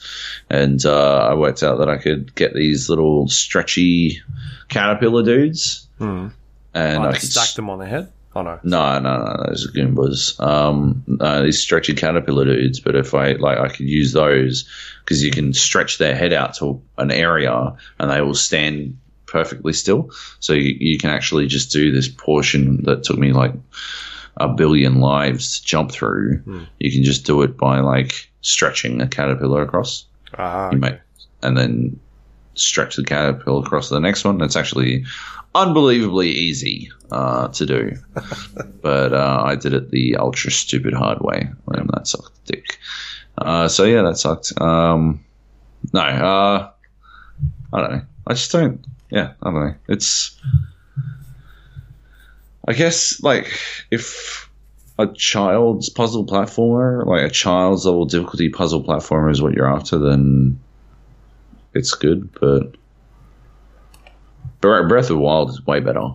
Like way better. This is just whatever. Yep. It's me. Yeah. Fair enough. Yeah. All right. Is that all the games? That's it. Everything. That's it. Yep. Cool. Yep. Should we do some news then? Yep. What do we got? The closing of Visceral. What did we talk about it last week? Yeah, a little bit, but there was a big story up on Kotaku that went into a lot of detail about the nature of why Visceral closed, and I think it's worth checking out if you get a chance. Good now.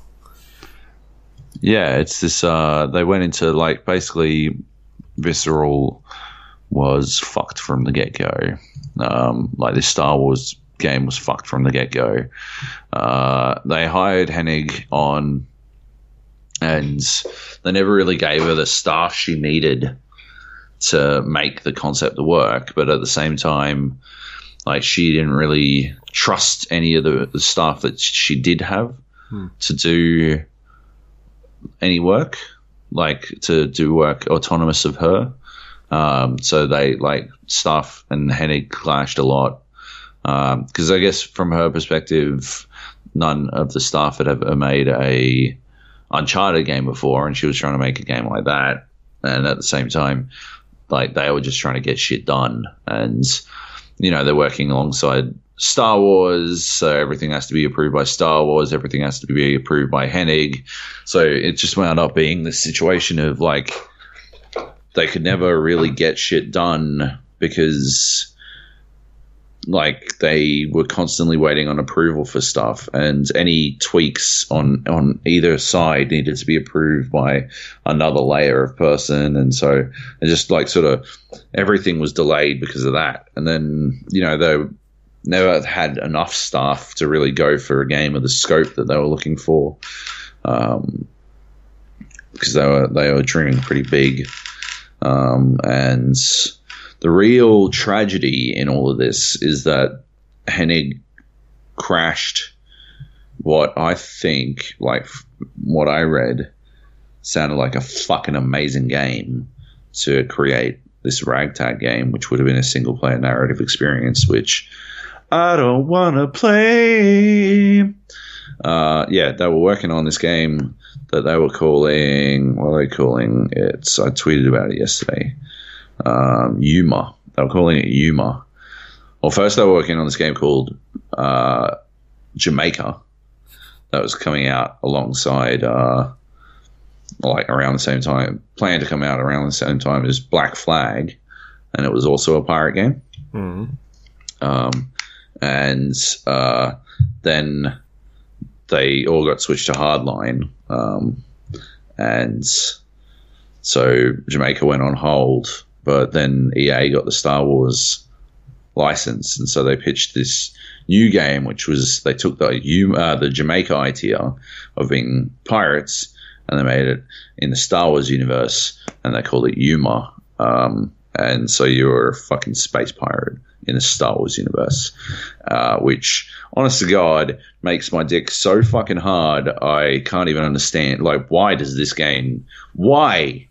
any other fucking Star Wars game exist when this could have happened? That is ridiculous. Oh my dear God. They could have made a fucking game where you're a space pirate in the Star Wars universe, and yet instead they're like, yeah, better make a game where you're, you know. A knockoff Han Solo. Huh? Yeah, knockoff Han Solo doing Uncharted shit. Better do that. No. You're fucking nuts. Space pirates? Star Wars universe. It's so easy. It was going to be like Black Flag, but in Star Wars. Oh my God.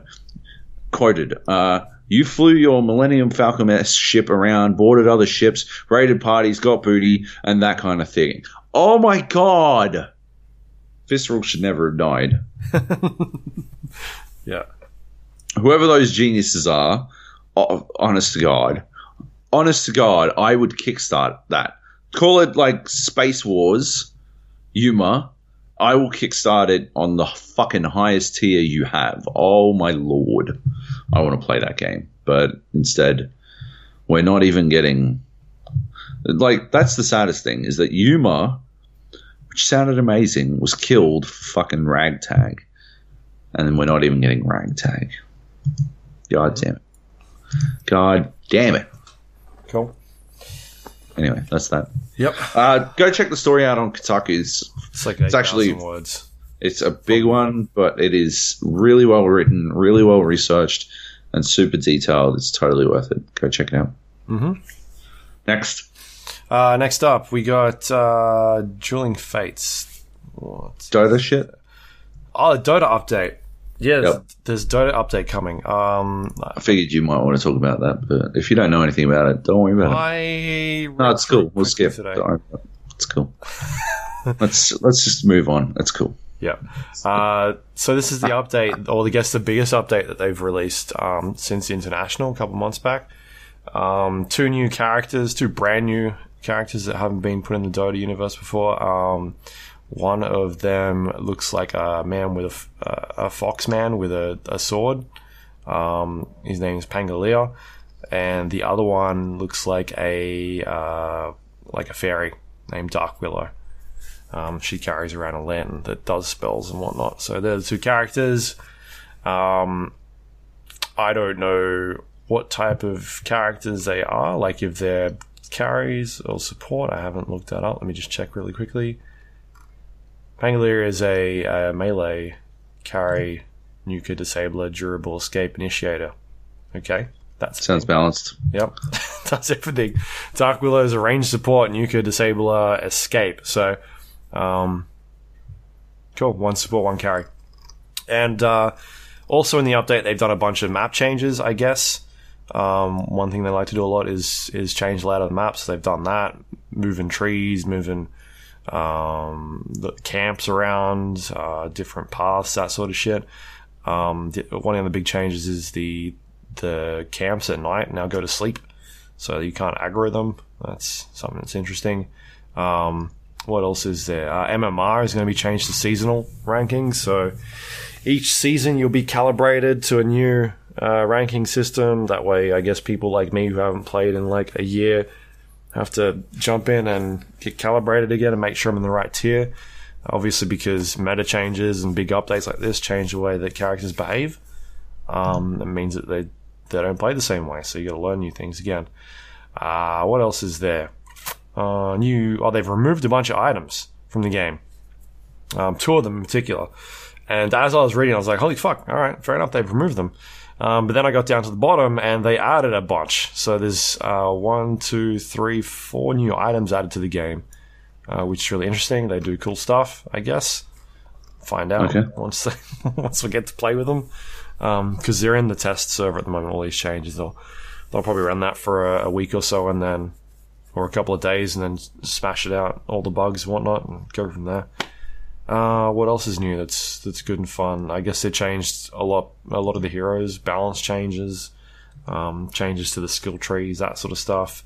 And yeah, that's all I can think of off the top of my head as I flick through some of this stuff really quickly. Yeah. Nothing crazy like last year, that I can kind of see. Last year's one where they really fucking changed up that map and they put in new buildings and all that sort of crazy thing. This one seems more like new items and adding characters and a lot of balance changes, that sort of stuff. So maybe there's a few more things planned later on that they'll really go crazy with. So I don't know. It seems alright. I haven't really read what the community reaction is to it. I sort of just looked at this stuff this morning, had a quick read through, and started doing some work, writing. So yeah, I don't know. Anything have you heard anything at all about how this is all going, or? No, I don't know shit. No, okay. No, nothing. Yep. I'll jump in and play some of this shit. Like, they've reworked a bunch of heroes as well.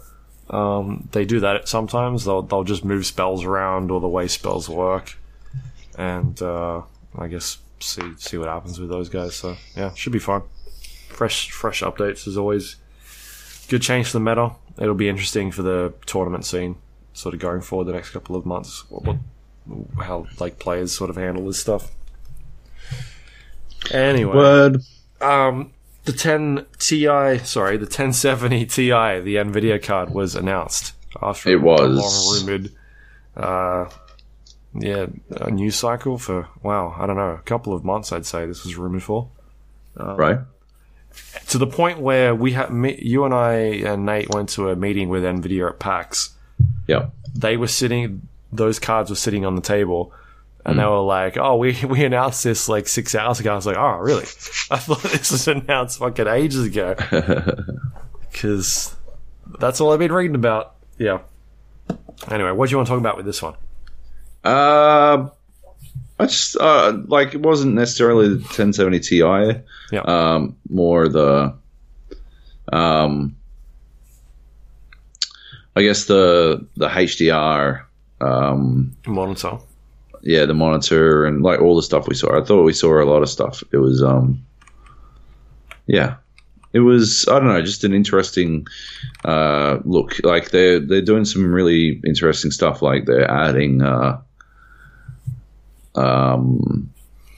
they've like abandoned the designation of M on their video cards, and they're squishing like nearly full ball fucking 1080s into laptops now, which is pretty fucking interesting. Yeah. Although the way that thing cools is also pretty interesting. It's like literally split to get like split away from the motherboard. It's sort of like slanted up to get extra air flow in to get more cooling, which is something.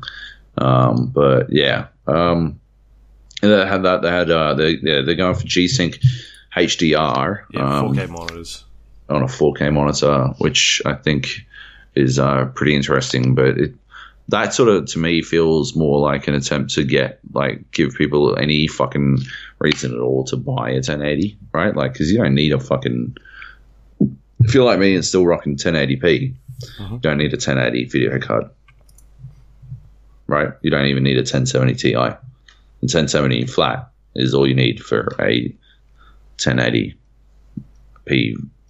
monitor. Okay. It is. It's true. It's not. That's true facts. What are you talking about? Go on. No, you going? No, I was just taking the piss. No.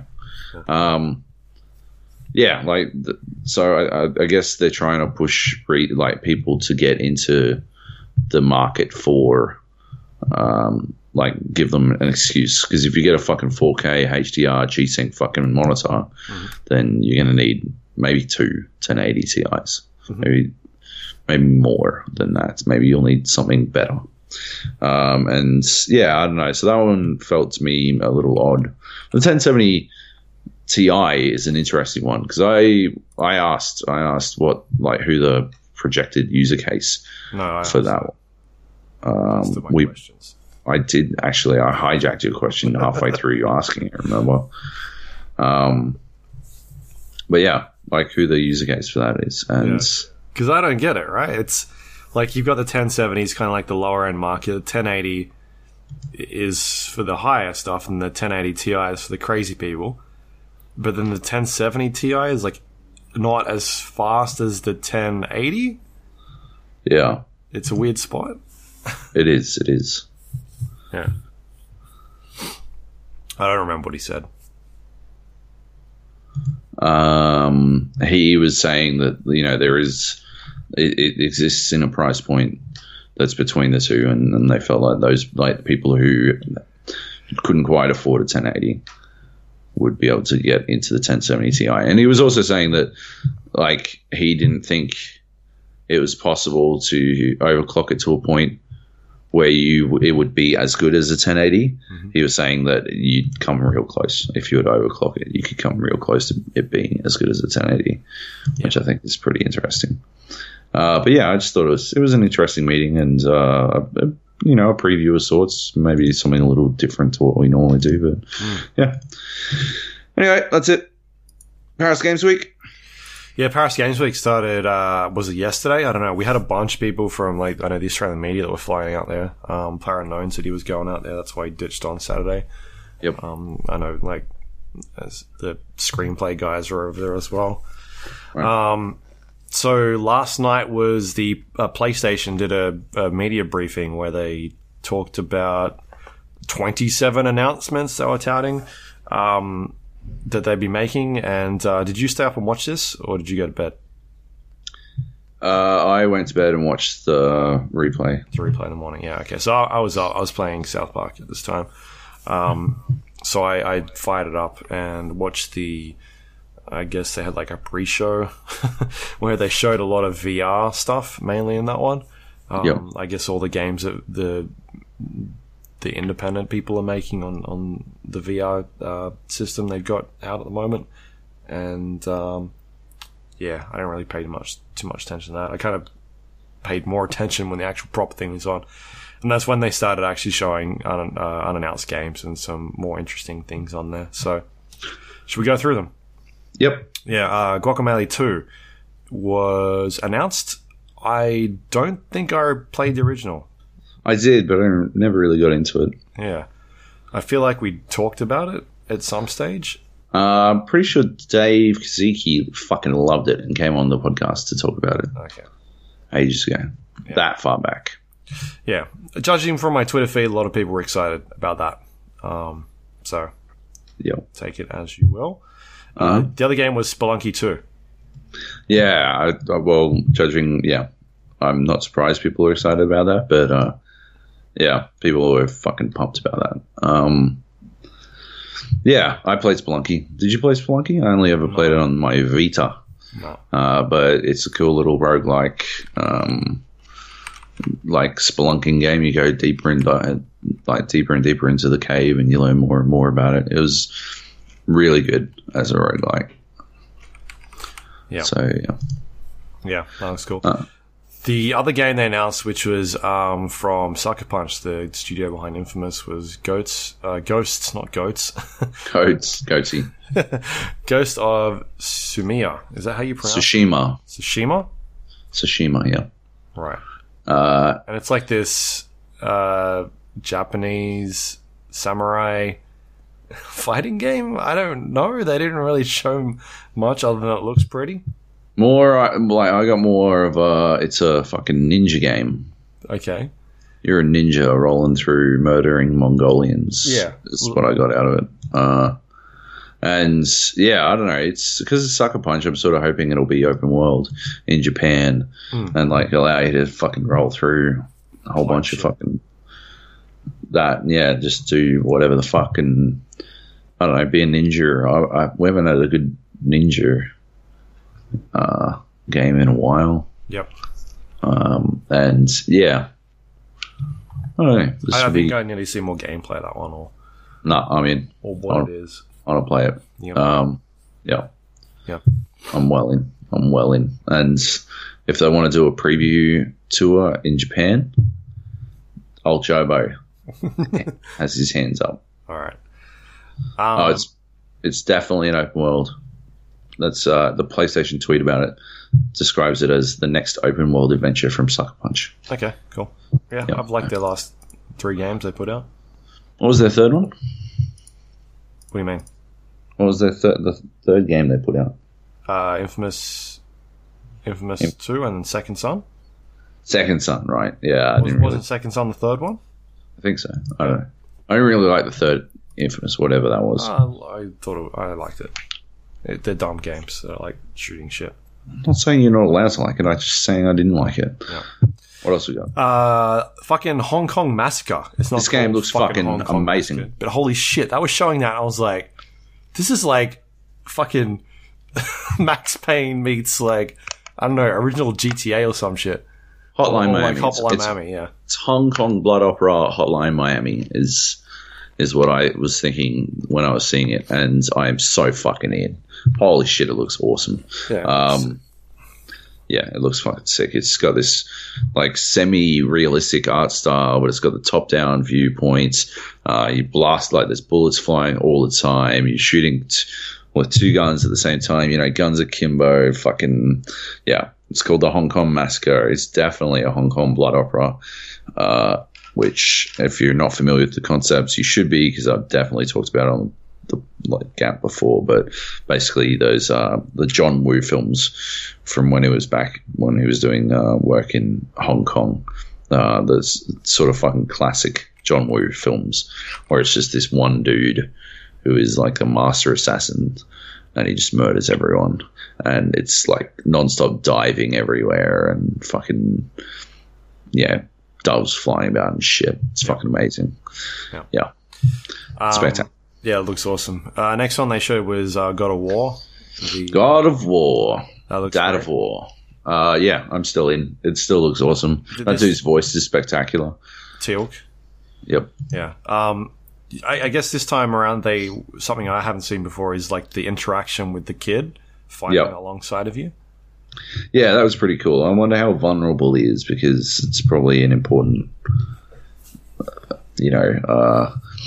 factor in how the game is received. Because if he's vulnerable, if he's too vulnerable, it'll feel like one giant escort quest. If he's not vulnerable at all, it'll just piss off people like me who were annoyed at Ellie's invulnerability and invisibility in The Last of Us. Yeah. My question to you is, which one of them's going to die? The dad. Dad? Kratos, for sure. Fair enough. And then the son becomes the God of War. Right. Yep. Kid of War. The Kid of War. Angry teenager of War. All right. They also showed some more Detroit, which David Cage's game is coming out. They also had Detroit at PAX as well. I didn't see it, but they had robot people in. They had people cages. Just locked in these in this glass window. Cage storefront window the entire weekend. Yeah, it was weird. I thought that was pretty good. It was cool. I want to play Detroit after watching that trailer. Yeah, that fucking looks pretty good. Like, what they're showing now is starting to look a lot better. Can't wait to find out how it's shit. Well, because you know it is. Well, so I'm waiting for the fucking hammer to drop. Is it? I thought he wasn't writing this one anymore. What's he involved with then? the overall story? Maybe he was like, "Look, I've got this idea. It's about robots," and they were like, "Yeah, that's cool. We'll take that. We'll go from here. We got it from here. We got this." Yeah. I just like every time they show a trailer and they keep zooming out on that. All right, here's the fucking ways that this game can, or this scenario that can sort of fold out. That's the bit that's kind of getting me more interested, because it seemed like there's more choices involved. Yep. And what I want it to do is not do that funneling thing where we've seen in some of those games that it's like, all right, kind of these like stupid little choices kind of don't really mean anything. I'm hoping it does more of like branching out sort of stuff. Because I enjoyed the heavy rain aspect of like, you could have characters fucking die in that. And the story completely changed. I enjoyed that part more than I did with Beyond, where it just felt like, because you were playing this one character, anything can kind of happen. It didn't really matter. It just kind of just all ended up in the same place anyway. Whereas this seems like it's got a lot more choice involved. And if they make it interesting and unique, then that could be cool. Yeah. I'm 100%. I'm very cautious still. Ready for it to be craptastic. Yeah. They also showed Spider-Man. I guess this is more like a story-focused trailer, this one. I didn't like it. You're crazy. I didn't like this trailer. It looks I'm sick. I'm going to play the fuck out of this game, but I didn't like this trailer. The only thing I liked is that Agent Kimball Cho is definitely in it, so that's cool. Who's this Mr. Negative? The black and white guy?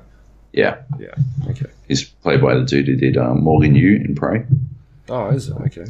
And I'm pretty sure I recognize that voice. And he was Agent Kimball Cho in The Mentalist. Right. But yeah. Is that the guy from Doctor Strange? No, that's the brother. No, he played Morgan Yu. Not, you're thinking of Alex Yu. Oh, okay. Yeah. Sorry, yeah, the main character.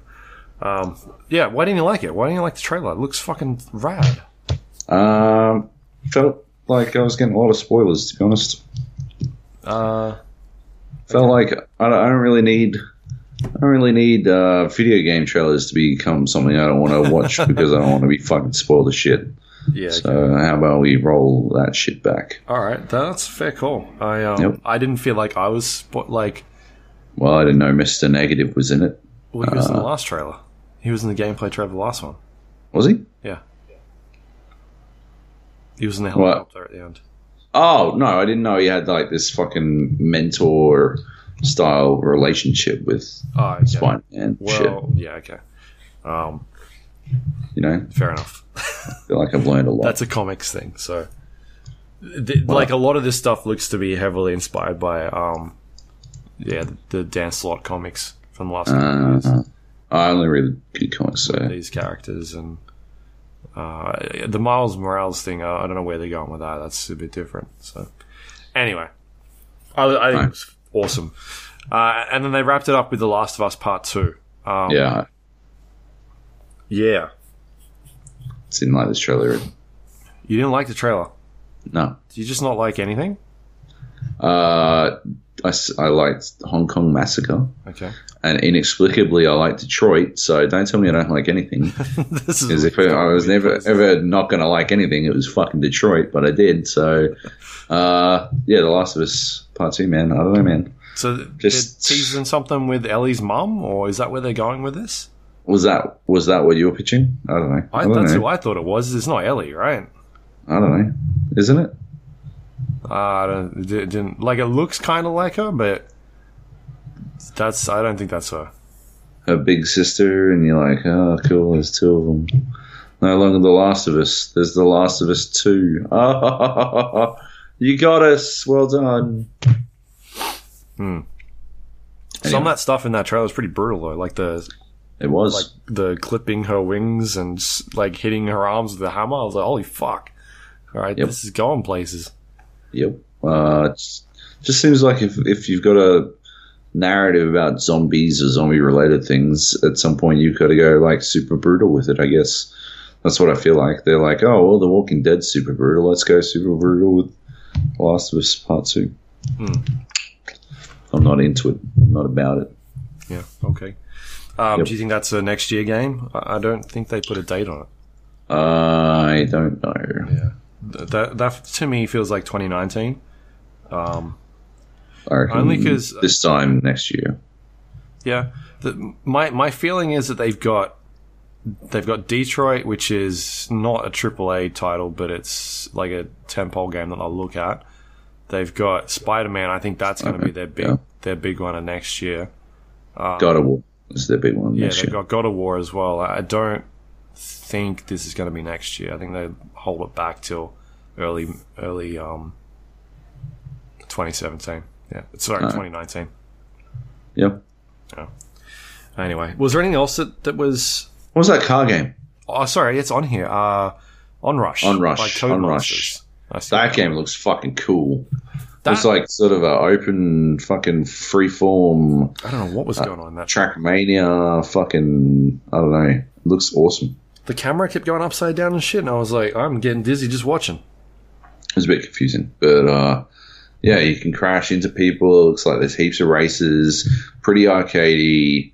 The crashes look really cool, like wheels and shit coming off, and the tracks look like super fucking gnarly, like just fucking bumps everywhere and shit. It'll be just like racing across Erangel. Yeah. Can't wait. I'll do it fucking. Is that how you pronounce it? Yep. I'll flip off a bike and die. It's gonna be cool. But yeah. Cool. That was that conference thing. That was, yes. Like, I don't know why this keeps happening, but if you are one of these publishers, and I know you're listening, you're all listening, and you have one of these media events that you do, and it's on some stupid fucking giant screen that is like, that we all wish we had, I don't want to see that screen because I'm watching the trailer. Stop showing me that screen and the crowd because I don't give a shit. So please stop. Because they kept cutting away to it, and it's really annoying. I 100% agree. That shit's bullshit. And that's news. That's the news. All right, we got some questions. Do we? Okay. We got some essays. And then we'll wrap up. Drew writes in, why is there no companion app for Shadow of War? That's a good question. Companion apps are dead. Surely, of all games, this is the one you would want in your pocket all the time, so you can Pokemon battle your Orcish horde all the time, but mostly while you poop. Level them up, move them around, send them on missions. Ubi try to shoehorn that shit into everything, as if Wildlands didn't have enough going on that you need some app sending minions on missions. And then 30 minutes later, he adds, well, first of all, I agree. There is a Shadow of War mobile game, and it's shit-tastic, and it's nothing at all like what you're pitching, and I would totally be into it if it was more like what you were pitching, but it's not. Okay, I have more thoughts about Shadow of War that I might phrase as a question if I remember at the end. Jokes. Question up front. Why do they even try to tell a traditional narrative at all? Surely this game should have been Lord of the Rings Shadow of Total War Nemesis, right? Like, it should just be a grand strategy game with RTS battles like Total War, and also have a third-person combat with orcs where you can run around and fight in the big battles yourself, but also be in the world and undertake sabotage missions and things like that to support your armies and hinder the enemy. There would be a turn system and battles you can't fight in, like you might have 5 armies and all the battles happen at the same time, and you can pick one to fight in.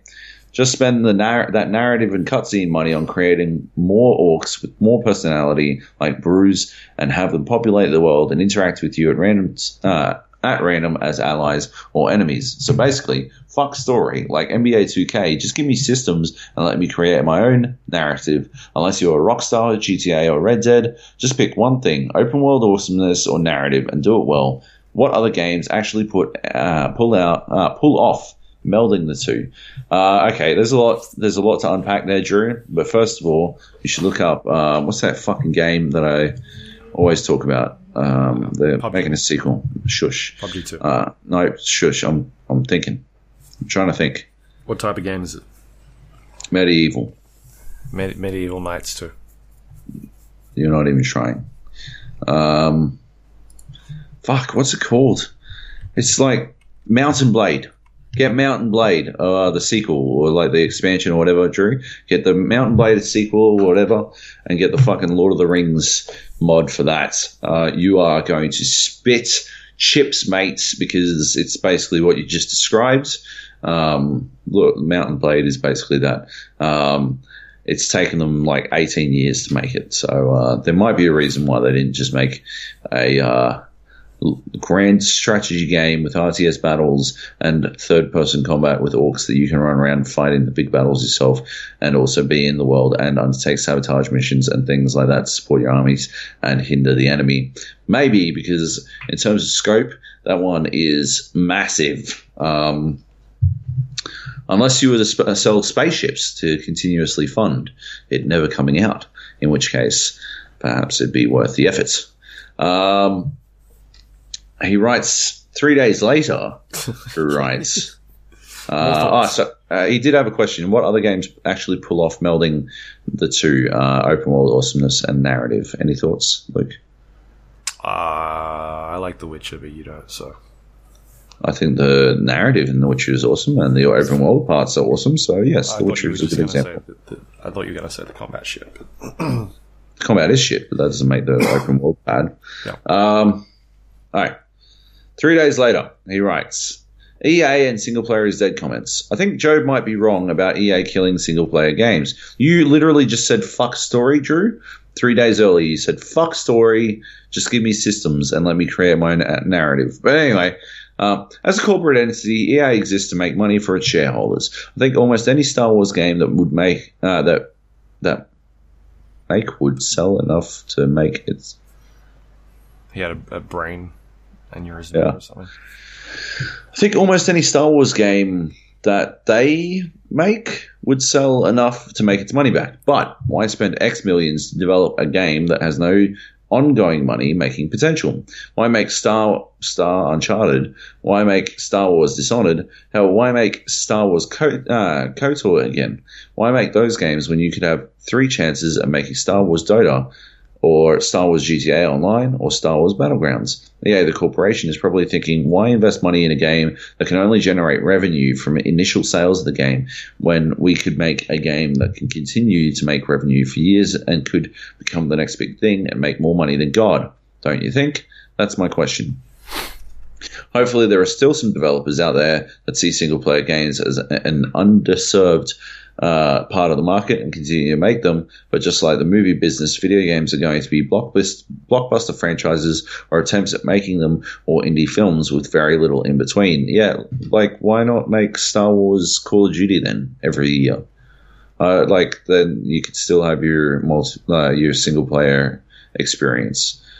Like, I don't know, man. Like, I don't think it has to be this multiplayer only dealio. Star Wars Battlegrounds, I'm very much behind. I think that's a really good idea. I think I said that last week. He just stole my idea. He did steal your idea. It's despicable. Yeah, I don't know. Do you think single-player games are going to die out? They're just no longer a viable business strategy, Luke? No. I don't think they're going to die out. I don't think they're going to die out. No. It is an interesting thing to pitch on a week when we had Assassin's Creed Origin, which is single-player only, Super Mario Odyssey, which is single-player, except you can get someone to play as your hat, or Wolfenstein 2, which is single-player only. It does seem like single-player games aren't dead yet. And, yeah, people are willing to put them out there. They just need to be good. That's all. They just need to be fucking good. If they're not good, then they deserve to die. Yep. But yeah, when talking about Wolfenstein, you mentioned about people not wanting single player games. It's never been about, for EA, etc. It's always been about revenue and potential revenue. That's why Uncharted got multiplayer. That's why Shadow of War and Assassin's Creed have loot boxes, etc. Assassin's Creed is a fucking spectacular looking game. The environments are amazing. Absolutely huge world. Very much enjoying it so far. Early contender for best open world environment I played in. Lots more to see yet, though. I think that was an addition. That wasn't a question. It was not. It was an addition. Mm-hmm. Yeah, fair enough. I'm not disputing that revenue trumps, the almighty dollar, but is everything. But I'm just saying, if they make good stuff, people will buy it. That has been evidenced before. When they make high quality shit, it sells. The other thing that was in that Visceral story is that the Frostbite engine just wasn't really created to facilitate the sort of game they were making, and so they had to do a lot of work molding the Frostbite engine into what they wanted, which isn't the first time I've heard that about some of their games. And EA's decision to dictate that they only use the Frostbite engine for games is might be making things even more difficult, but I don't know.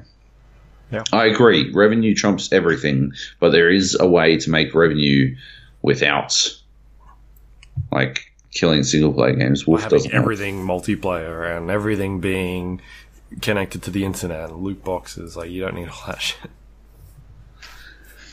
Yeah. Yeah. Yep. All right. Was that it? That is it. Thank you for the questions / statements, Drew. But yeah, no, it was good. That's it. That's our podcast. We can wrap it up. You can find this show on iTunes, Android, Windows Store. You can rate and review the show on there. It helps other people find it. If you want to email us any questions, you can do so using our email address, thegapodcast@gmail.com, or you can jump onto our Discord channel, which is thegapodcast.com/Discord. We've got a bunch of voice channels on there where people play games, or you can just chat away, ask us questions, we can read them out on the show. That's all the fun stuff we do. Twitter.com/GA Podcast, Facebook.com/GA Podcast for our social media links, or our website, which is thegapodcast.com, has everything we just talked about just then on there, including our past shows. And that's all thanks to our Patreon members, which you can help us out if you want on patreon.com/the GA podcast. You don't have to, but if you do, you don't have to. Awesome. Joab was buying so many drinks on the weekend for nobody. Was I? No, you weren't. Oh, nobody came on to me. Okay. I was just messing with you. It would have been funny though if I kept that going and you're like, holy shit, what? Yeah. So yeah, thanks everyone on Patreon for doing that. And I think that's it. Anything to wrap up? I've got my social media things, which is twitter.com/Luke Lawrie, LAWRIE, and you can go to Stevivor.com this week and next week for all the things I did at PAX. I got interviews with Brennan Green, PlayerUnknown himself, talking about all different things. I transcribed it today. It's 3,000 words. There's a lot there. Nice. I got to go through it all and figure out what the fuck I'm going to use. And I interviewed Guerrilla Games as well, so that should be fun. And I got a few other things coming up this week's busy. Far out. It's busy. Yeah, I'm flying to BlizzCon. Yep. So I will be blizzy.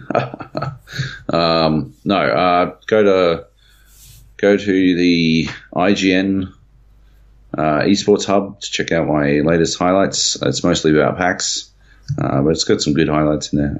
Yeah, that's good stuff. And check out Red Bull for an interview with the dude who won the Street Fighter tournaments, and we'll have something about the Rocket League Aussie champions as well. But yeah, that's about it. If you're going to BlizzCon, come and find me. Cool. Yeah. All right. That's the show. That's the show. That is it. Thanks for listening. Thanks for listening, everyone. We'll be back next week. There's a lot of games out. Shit, I don't know. What's out? Nothing. There's nothing out. I'm lying, aren't I? No, nothing. There's an Xbox out next week. No. There is. The week after. But I can talk about it next week. Oh, no, it is next week. Okay. Yeah. Cool. There's a new Xbox out next week. We'll talk about it then. That's all right. Thanks for listening. See you later. Peace.